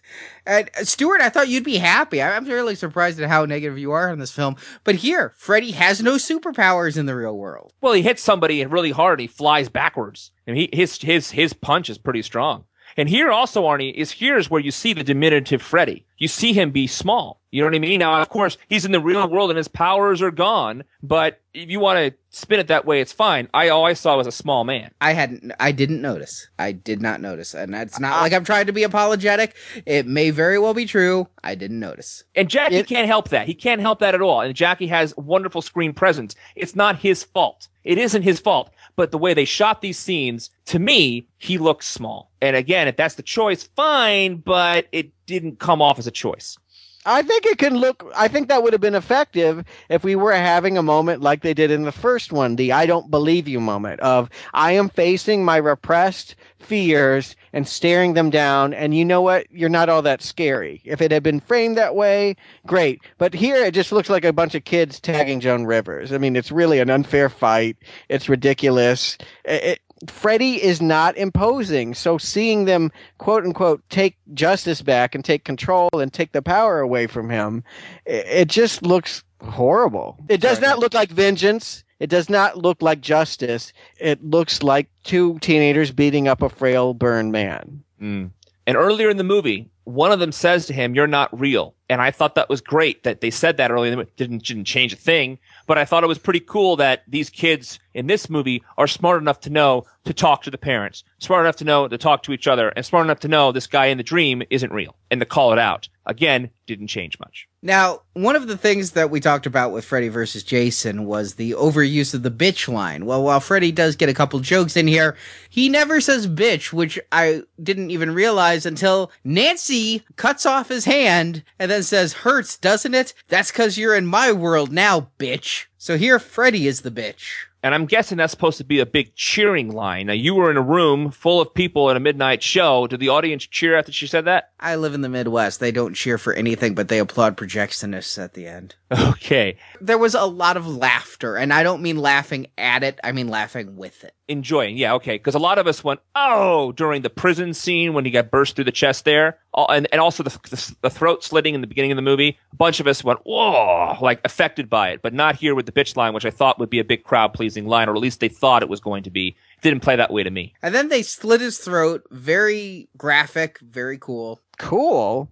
I don't even remember this. This is what's so funny is like already a couple hours after seeing this movie, I don't even remember. I'm like, yeah, he falls over or something. I don't know. Yeah, they slit his throat and you see like all the tendons and all the... I was so not into this moment. I think I definitely wanted out at this point. I don't remember his whole head come off? No, just she didn't sever the spine. It just like... So it was like a callback to Dean then? Yeah, it was actually. I didn't put that together, but yes, very much. Okay. And then they do drop during the end cleanup that there's no body of Freddy found. I didn't notice. Yeah, they said no bodies were found inside. What I found interesting is they started the fire before leaving the building, and then they're choking as they leave. Bad planning. I would think that you would learn from Quentin's dad, you throw the fire from outside the building. And finally, we get our final scare. Everything's supposed to be over. And here's something I noticed. It was kind of funny.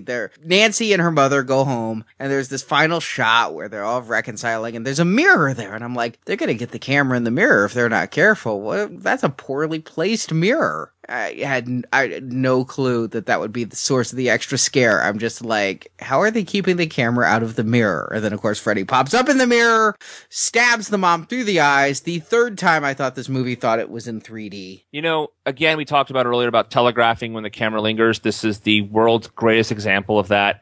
The entire time with that mirror, it was so obvious Freddy was going to pop up in that mirror. The fact that they were going to use this instead of the little window in the door to get the mother at the end of the movie, like the first movie, instead of use the mirror here, I thought that was a nice touch, the way she killed him with the CGI. You want to talk about obvious CGI, here's the place to do it. But again, I thought it was a fun little moment in this movie's second half when they actually get her through the mirror there. So that one death, although it looked a little cheesy, it was certainly a smile-inducing one, finally, at the second half of this movie. It's not particularly different from what they did in the original movie. I mean, right. Yes, they spent more money, but it's the same kind of grab, like, oh, he's going to come back and kill the mom. Yeah, I mean, it is, again, right out of the first movie, but I liked it. They caught me off guard, because maybe it was because it was late, but I knew there would be some end thing, but I kind of thought that it would be more subtle. I didn't think it would be stabbing the mom through the eyes. I thought it would be like they did in part 3 with the flipping of the light, or part 4 with the reflection in the pool. I thought it would be something minor to let us know Freddy's still out there. I did not expect Freddy to show up and poke the mother's eyes out. I was just glad that it wasn't all a dream. I really kind of expected, because so much of it was taken from the first one, that when all was said and done, Nancy was going to wake up and there was Dean and Chris and all of them all happy and together. And I never thought that was going to happen. Really? You thought that was a potential? How much of this was out of the first movie? Yes, I absolutely thought that was a potential, and I was glad they didn't do it. That would have surprised me, but I can see what you're saying. It wasn't like it wasn't in the first movie. I'm not pulling this shit out of my ass here. No, but I couldn't tell you where I thought the movie would end, but I was disappointed that my theory about what the movie could have been was not the case. And oh, great, we're just going to have this. I mean, where's this series going? Really? Like, he's going to keep coming back? I mean, I've seen enough horror movies to know the filmmakers will milk it until there's no more coin in this. But there's no obvious trajectory for where a story could be built from this point on. Well, was there from the original Nightmare on Elm Street? Not really. It kind of had a similar ending. And it was supposed to be a standalone movie. They've already established that all the kids that were affected by this guy in this particular movie and why he's killing these kids, everyone's dead but Quentin. Not everyone. Everyone is dead but Quentin and her. I didn't think she X'd off all the names on the thing. I just thought she X'd off most of them. I thought they said all of them are dead, except them. Well, they're still her and Quentin. They could do, the Halloween 2 thing where it's her and Quentin against Freddy again. Well, no, I mean the new Halloween 2, not the old good Halloween 2. I don't think they're going to make another one. I'm going to predict something right here. Big opening weekend, quick fall. Admittedly, Platinum Dunes killed Friday the 13th. Despite making oodles of money, you guys both know they're not making the sequel now. It is shelved indefinitely because basically, I mean, the producer or director, one of them came out and said, yeah, we kind of pissed off the fans, and despite making a lot of money, this movie didn't quite work out the way we thought, and so we're just not going to do anymore. There could be other reasons, too. I always suspect that it's about the money, and maybe there's just too many hands in the pot that get a take on it that piss people off. Paramount still owns something. Yeah, who knows the reasons why? But yes, Platinum Dunes has not had a success as many of these classic horror slasher characters as they've rebooted. They only go about a movie or two and it's over. It's the only one they've made a sequel to was the Texas Chainsaw Massacre, and they've already sold the goods in Lionsgate. If they ever make another one, it won't be done by them. Yeah, so that's the only one that they've successfully gotten to the second stage, and I guess successful is a subjective term in this regard. We can discuss that whenever we should do Texas Chainsaw Massacre. I agree. So, Stuart, Arnie, do you recommend A Nightmare on Elm Street? Stuart. Well, I think it's pretty clear that I don't. What are my final thoughts about why? I can't put it any better than I already have. I didn't have fun. I wasn't scared. And I could have gone with a scary Freddy. I could have gone with a perverted Freddy if you had dramatically asked me to go there. And the movie wants to have it both ways. It wants to still have a character that is a connection, a touching point for a new generation of fans. I'm willing to bet that if those girls that didn't know who Freddy were aren't really that interested in him. I don't think that they remade the movie honorably. I don't think that you would want to know more if this was your entry point into the series. And consequently, it retells the story too much for the old fans to do anything other than be like, yeah, we've done that. I remember this in the original. And I guess I'm just partisan that way. I preferred it in the original. I didn't need a CGI'd cleaned up remake. Arnie. Stuart, would I be correct, would you think, in saying that with horror, by and large, you prefer everything made in the 70s and 80s to everything made in the 90s and beyond? We'd have to go through every horror movie for me to say that for sure. I will say this. How about this? I prefer the aesthetic of 1970s movies in general, and horror movies specifically, to the aesthetic of the MTV generation. Because I do recommend this film. And I think part of the dissonance that Stuart and I are having, even though I think we very much saw a similar movie, but the reason I come down on the side of recommend is I'm okay with the modern aesthetic of horror. And I've seen a lot of it done really poorly. I mean, God, Stay Alive, Fear.com. I watch all this shit. And whenever I can find one to hold on to and I actually have fun watching, I like it. And yes, this is very much a modern horror film. And it's there for the current young audience. It's not there for us. I guess in our mid-30s, we're fogies, guys. It's not for us necessarily. That said, I found a lot there I could hold on to. Is this a perfect movie? No. But it is certainly one of the better installments in this series. I look at it and I would say I put it right there with the original Nightmare on Elm Street, which itself was a flawed film. This one has some pacing problems, this one has some acting problems, and this one has a few writing flubs, but this one also has some good writing, like Brock said with the epinephrine, and me with the coma. You don't necessarily see every callback telegraphed a mile away like some screenwriters do. And I like Jackie's Freddy. I like that he was talkative without being jokey. The only line that really didn't work for me was the wet dream, but all the rest of those lines worked for me as a skeevy malevolence, and I went with it. I like that this is a Freddy who I don't want to be. I don't want to dress up as this Freddy. And for the record, I did not dress up in any way, shape, or form for this movie. There was a guy in the theater in a red and green sweater, though. He was there in the Freddy sweater, but it wasn't. Okay. Some people have asked. No, but a couple of our listeners are going to, in full costume. A man and his wife are both full Freddying up for the Saturday show. And they're going to be taking it off slowly as the movie begins because they realize, oh, this is not a Freddy I want to be associated with. But yeah, this is definitely one of the better Nightmare on Elm Street movies. I think it's true to the spirit of the original, and I think what they changed works. Where's the sequel going to go?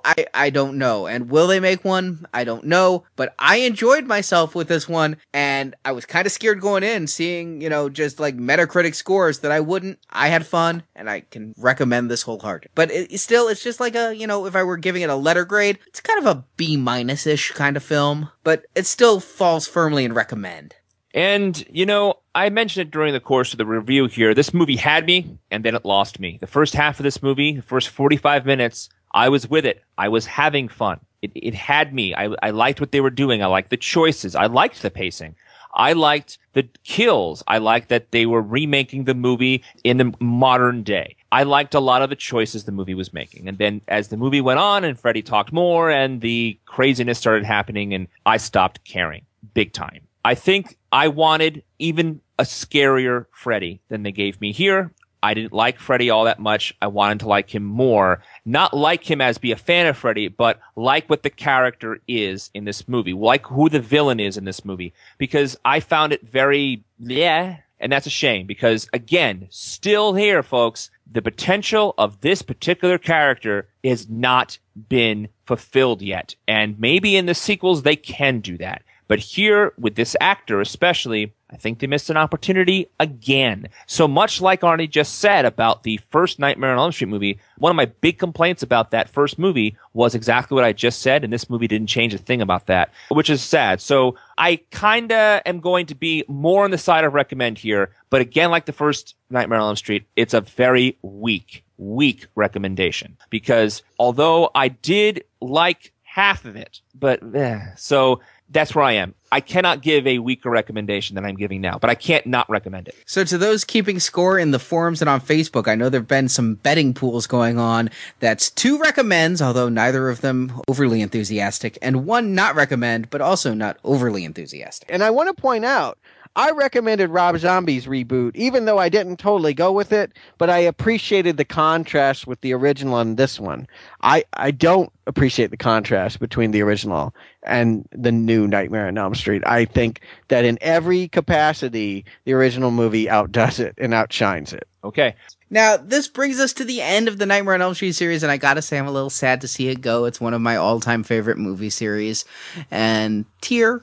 But looking back, we've done a lot of horror films on Now Playing Now, to the point that some consider us a horror podcast. The 3 of us have specifically done Halloween, Friday the 13th, and Nightmare on Elm Street, the trifecta of 80s slashers. Which is your favorite? Slasher or movie series? Movie series. And if I don't see how those two could be different, but if they're different, then both, I guess. I figured your favorite slasher would be your favorite movie series. I suppose that's true, although I would say Freddy is the one that has the most potential and promise. He is the one that could probably take the other two, should they ever do Freddy versus Jason versus Michael. But we're talking about quality. We're talking about my enjoyment and my relationship with the series. That's an easy one, real easy. Halloween. I saw that movie at a pivotal age. I think the first Halloween is the best one. I think it influenced the other two. I don't think the other 2 movies would exist without Halloween. And even though it hit some low lows, I think there are more high points in the whole series of Halloween than there are in the other 2. Nightmare on Elm Street, I guess if I were to rank them, it's 3 way up top.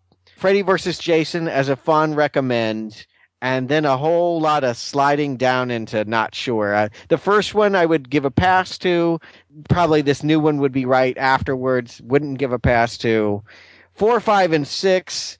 I think I recommended 6 if you liked Funny Freddy, but truly none of those 3 were ones that I enjoyed very much. And 2 and New Nightmare, I've said my piece. I'm really happy I was able to watch these series with you guys because I am the complete noob on all this, and I really feel I have an opinion on these now. But to say which one's my favorite, the thing is this. The best movie of all the movies we've watched of all of these series is original Halloween. There's no question about it. That thing is just a brilliant piece of filmmaking.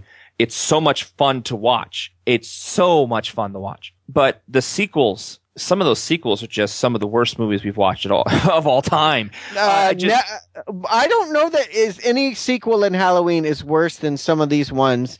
And Jason Goes to Manhattan. Oh, Jason Goes to Manhattan is the worst. But I'm saying that I don't know. Busta Rhymes really fucked up Halloween. It was really bad, man. I mean, there's some stuff, and they go clunkers. They go clunker town. I mean, really bad. So, which is my favorite series? I can't say. I really can't because I have none of these are my favorites. But I can't answer that question. I don't have a favorite. I have liked films in all of the series, but the one I wouldn't go back to and watch all of his movies for again, none of them. I mean, I really enjoyed watching the first Halloween. I like to watch the original Friday the 13th the 3rd time or a 4th time someday, and I could watch Dream Warriors again, I guess. But I was very disappointed in the Nightmare series. After especially seeing that preview of it in Freddy vs. Jason, we were doing the Friday the 13th series and getting so high on Freddy, to see all that potential pissed away as the movies went on, I got so disappointed in the series overall. So I love that you love this series so much, Arnie, but I can't back you on it. It's not mine. But there's at least better highs. The series I'm going to totally dog is Friday the 13th. Honestly, yeah. I don't think any of them are very good. There are some that are guilty pleasures, but Agreed. none that are good movies. And I do think Nightmare and Halloween have good movies in them. Okay. And my thing is, I judge all of these series for what they are, not what they could be. You know, Brock, it sounds like you're disappointed that Nightmare never became what you wanted, but what it is, I think is pretty good. I think it's got the most imagination of all of the series, because the other two are guys who don't talk, stalking you in the real world. Yawn. You know, Halloween is a very well done film. Very well made. I like Halloween 1 and 2 and the remake of Halloween 1. And I think the rest are just snoozers. Except for Halloween 3. How can you snooze through such a laugh riot? Every series goes totally off the rails. With Nightmare, it's New Nightmare. With Halloween, it's Halloween Season of the Witch. And with Friday the 13th, Jason in Space has got to take the cake on that. So they all kind of lose their fucking mind at one point or another. Yes, they do. Overall, though, and again, much for the same reason I think Stuart's standing by Halloween, while I do agree Halloween is singularly more artistic than possibly anything in the entire Freddy series, I gotta stand by Nightmare on Elm Street as overall the strongest series, because I don't know that, you know, oh god, I gotta take Wes Craven's New Nightmare into account, don't I? I keep just not counting that as a Freddy movie. I guess it is. I guess I have to count it, so I guess it does have as low a low as the others. But overall, if I were to average, you know, if I were to give these 1 star to 5 stars and average them, Nightmare on Elm Street by far will come out with the highest mean average rating. And I'll pick Freddy as my favorite slasher for the same reason that Stuart picks Michael Myers. He was my first. He was who I grew up with, you know, and he's the one who I'm most attached to. That said, I think I judged the new movie completely honestly. It was not clouded by my nostalgia because it wasn't Robert Englund. Had it been Robert Englund, different story. It very well could have been clouded by nostalgia. The potential of Freddy Krueger is still there, and it still could be great. I have to agree with you, though, if you want to mean all the films together, yeah, I think Freddy's cumulative average will be higher, but we're still talking pretty low numbers there. You're right. Freddy has yet to be perfect. Yeah, and it's a shame because of all these characters, he is the one that could be the one. Yeah, while the other two are kind of like, you know, your average C students, he's the one who has the potential but kind of slacks off. An underachiever. Now, what about the Nightmare on Elm Street series? What's your, Stuart ranked his films in the series. Brock, what are yours? Your favorites and your worst? I would have to go with number 3, of course. That is the most fun to watch. It really is. And my least favorite of the Nightmare series was the Looney Tunes one. The Freddy's Dead, The Final Nightmare. I believe I liked that one the least. I didn't like New Nightmare, but I appreciated they tried something different. But the Freddy's Dead one was just, I didn't enjoy that as much. Number 5 was pretty stinking bad too, though. I didn't like number 5 at all. I have to say, 3 is my favorite, with Freddy vs. Jason close behind. Oh yeah, it's good. That's a good one. And New Nightmare, that's the one I wish it didn't come with the box set. It's the Crystal Skull of the Nightmare on Elm Street series for me. Finally, let's look at this remake. We've seen a lot of, you know, we've gone into all of these series because of a reboot. Friday the 13th got rebooted, Nightmare on Elm Street got rebooted, Halloween got rebooted. Which got rebooted best? Halloween. I guess of the 3 choices, I'm going to have to go with the Halloween, even though I wasn't overall 100% gung-ho about that one either, and you can hear that on the podcast. I think of the 3 of them, that one had a vision that he was going for, and whether or not I agree with it 100%, at least he had a point of view on it, and he did do some stuff on it. And I don't have to agree with the director's point of view on a movie, but I have to applaud that the man had one, and good for him. I didn't feel like the Halloween reboot was compromised. I definitely felt like Friday the 13th was compromised. Yeah. And inconsequential to boot. And this one I felt like what it could be is a far cry from what it actually is. I agree with you both. Halloween's the best remake. This doesn't measure up to Halloween. I think a lot of that has to do with the cast. I think that for Halloween, they had a wonderful, wonderful cast from start to finish. And Sherry Moon Zombie. All right. Okay, from middle to finish. Everybody but Sherry Moon was great. and I love Malcolm McDowell in it. I actually think Tyler Mane did a wonderful job in it. He had the presence. I liked who they got as Laurie. I like the Halloween remake. It's just so well done. I think the Halloween remake outshines the original in my mind in many ways. So I can't say that this Nightmare on Elm Street outshines the original. It's about the same as the original. So no, I don't think that this is the end-all be-all of remakes. I'd say it's about as good as the Texas Chainsaw Massacre remake, which I really like. All right, then I'm throwing down the gauntlet. We need to do Texas Chainsaw Massacre because I like the original and I don't like Platinum Dunes, and I'm willing to stare down all the films and fight you on that. So let's get on it. Me, Brock, October. Done. What do you say? There. All right, we're deciding this now. Texas Chainsaw for Halloween. Yes. All Fine, right. I'm there. I haven't seen them yet. Not at all. Let's do it. All right. Yep. So it's a date. And now we have one final bit of business. Oh, God. Let me cue Because it up. this podcast is not long enough. The last song from Freddy's Greatest Hits. It's called Elm Street Dreams. Okay. It's an original, I take it. Yeah, it's some. All right, let's do it.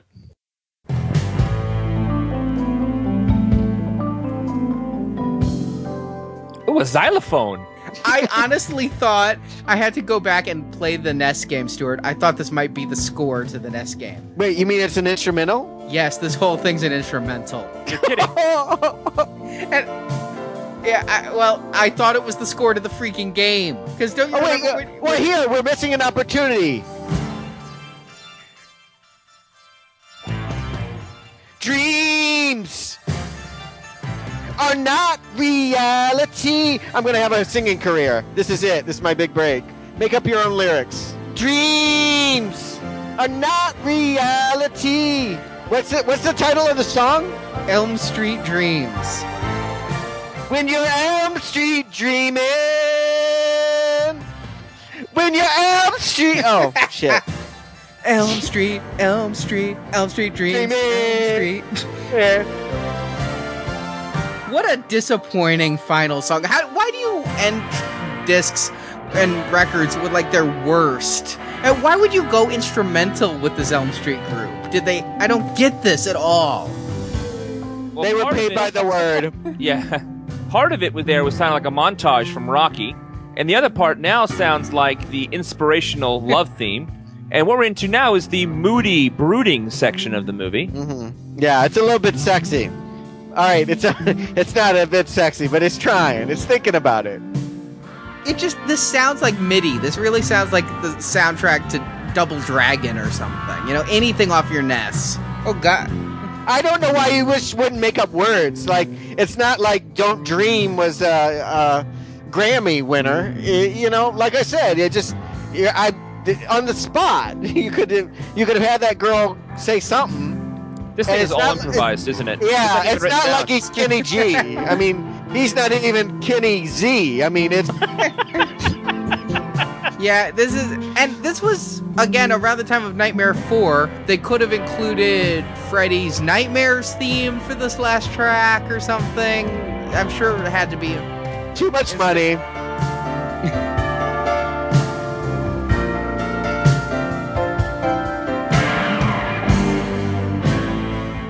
Now it sounds like a power ballad.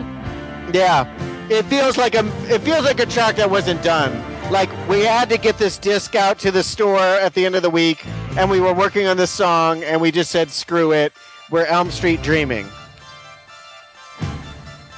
Whoa. Yeah, this could be like a theme to the Freddy's Nightmare spin-off where he becomes a cop. Elm Street Nights, like Baywatch Nights. Yeah, Elm Street Blues. Yeah. He patrols Springwood now and kind of keeps the peace, and there's Sorry, a love. Robert Englund. Yeah. Heather, what's her name? Heather, what's the girl from TJ Hooker? What's her name? Oh, Locklear. Locklear. Playing Nancy? No, playing the rookie cop next to the cop Freddy. And then all of a sudden right here, she turns around, her hair flips, and she smiles to the camera. Yeah, this does kind of have a TJ Hooker-ish vibe. Magnum P.I., you pick the 80s staple of your choice. Magnum P.I. had a kick-ass theme song, though. Hey, what about, Freddy and the A-Team? If you got a dream and no one else can wake you up, and if you can find them.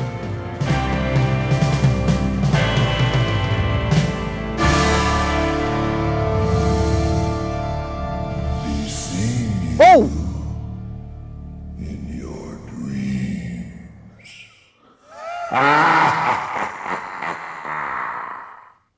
And we thought that was an instrumental. Yes, there you go. Well, that's over.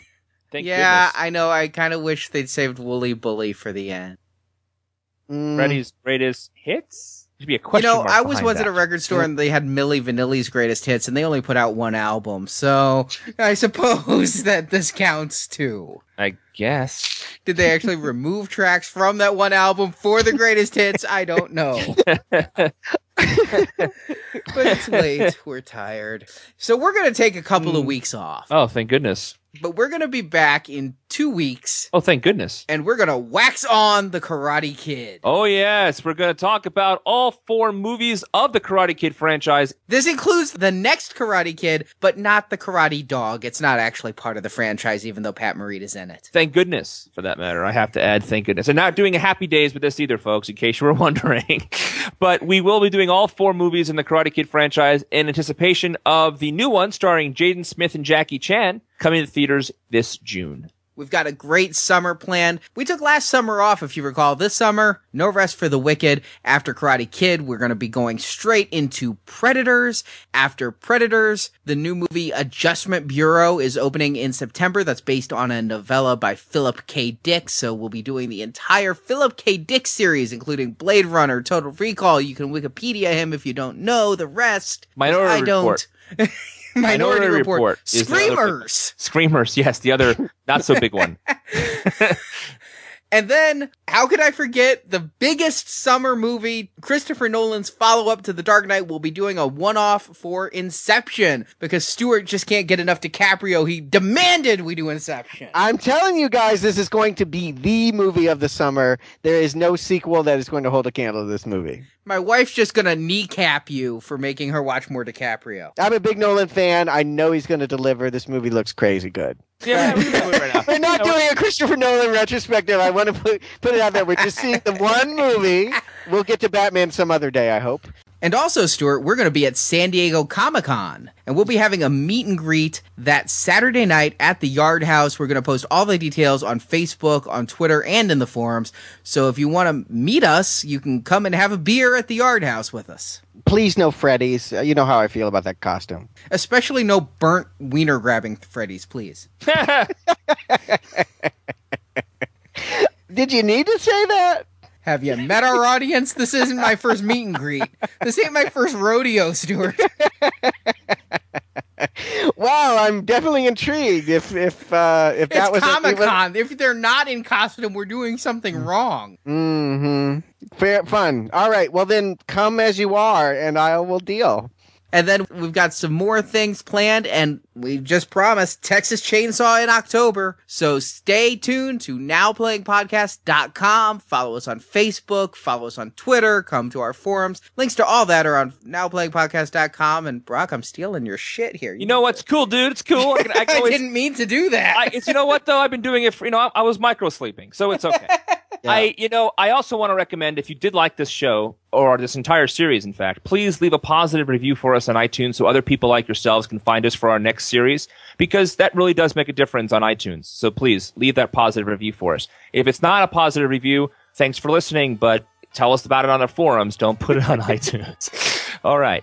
So thank you very much for listening to our entire Nightmare on Elm Street retrospective. Stuart, Arnie, honestly, I am really, really happy to have been a part of this one.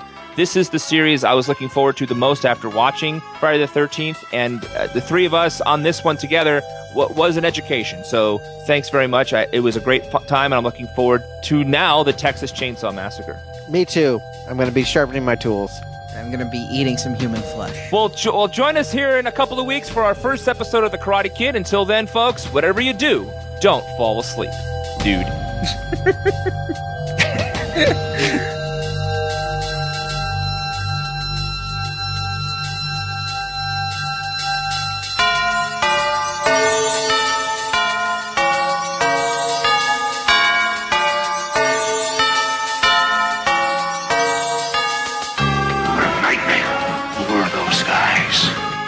It's over. I gotta go now. It's okay. It's all over. Now no one sleeps. Thank you for listening to our Nightmare on Elm Street retrospective. But there's so much more to learn. Keep coming to NowPlayingPodcast.com every week to get the latest episode. Oh, yeah. Great to be back in business. And while at NowPlayingPodcast.com, stop by our forums to post your thoughts on this series. You can also find us on Twitter as NowPlayingPod or our Now Playing Podcast fan page on Facebook. Tell him Freddy sent you. Links to the forums, Facebook, and Twitter pages can be found at NowPlayingPodcast.com. Next time, don't stay away so long. A Nightmare on Elm Street is copyright and trademarked New Line Cinema and Warner Brothers Entertainment. You think you've got what it takes? Now Playing is not affiliated with New Line Cinema, Warner Brothers Entertainment, or Platinum Dunes. I am eternal. Now Playing is a Venganza Media production, copyright 2010, all rights reserved.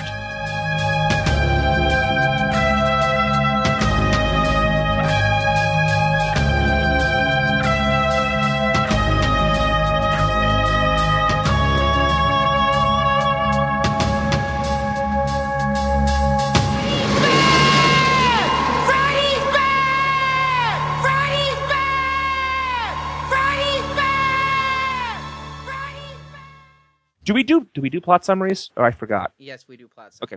Yeah, I think we need to cut down on the movie experience. What were you eating? Jujubes or Raisinets? Did you put your feet up in front of you, or did you put it on top of the next?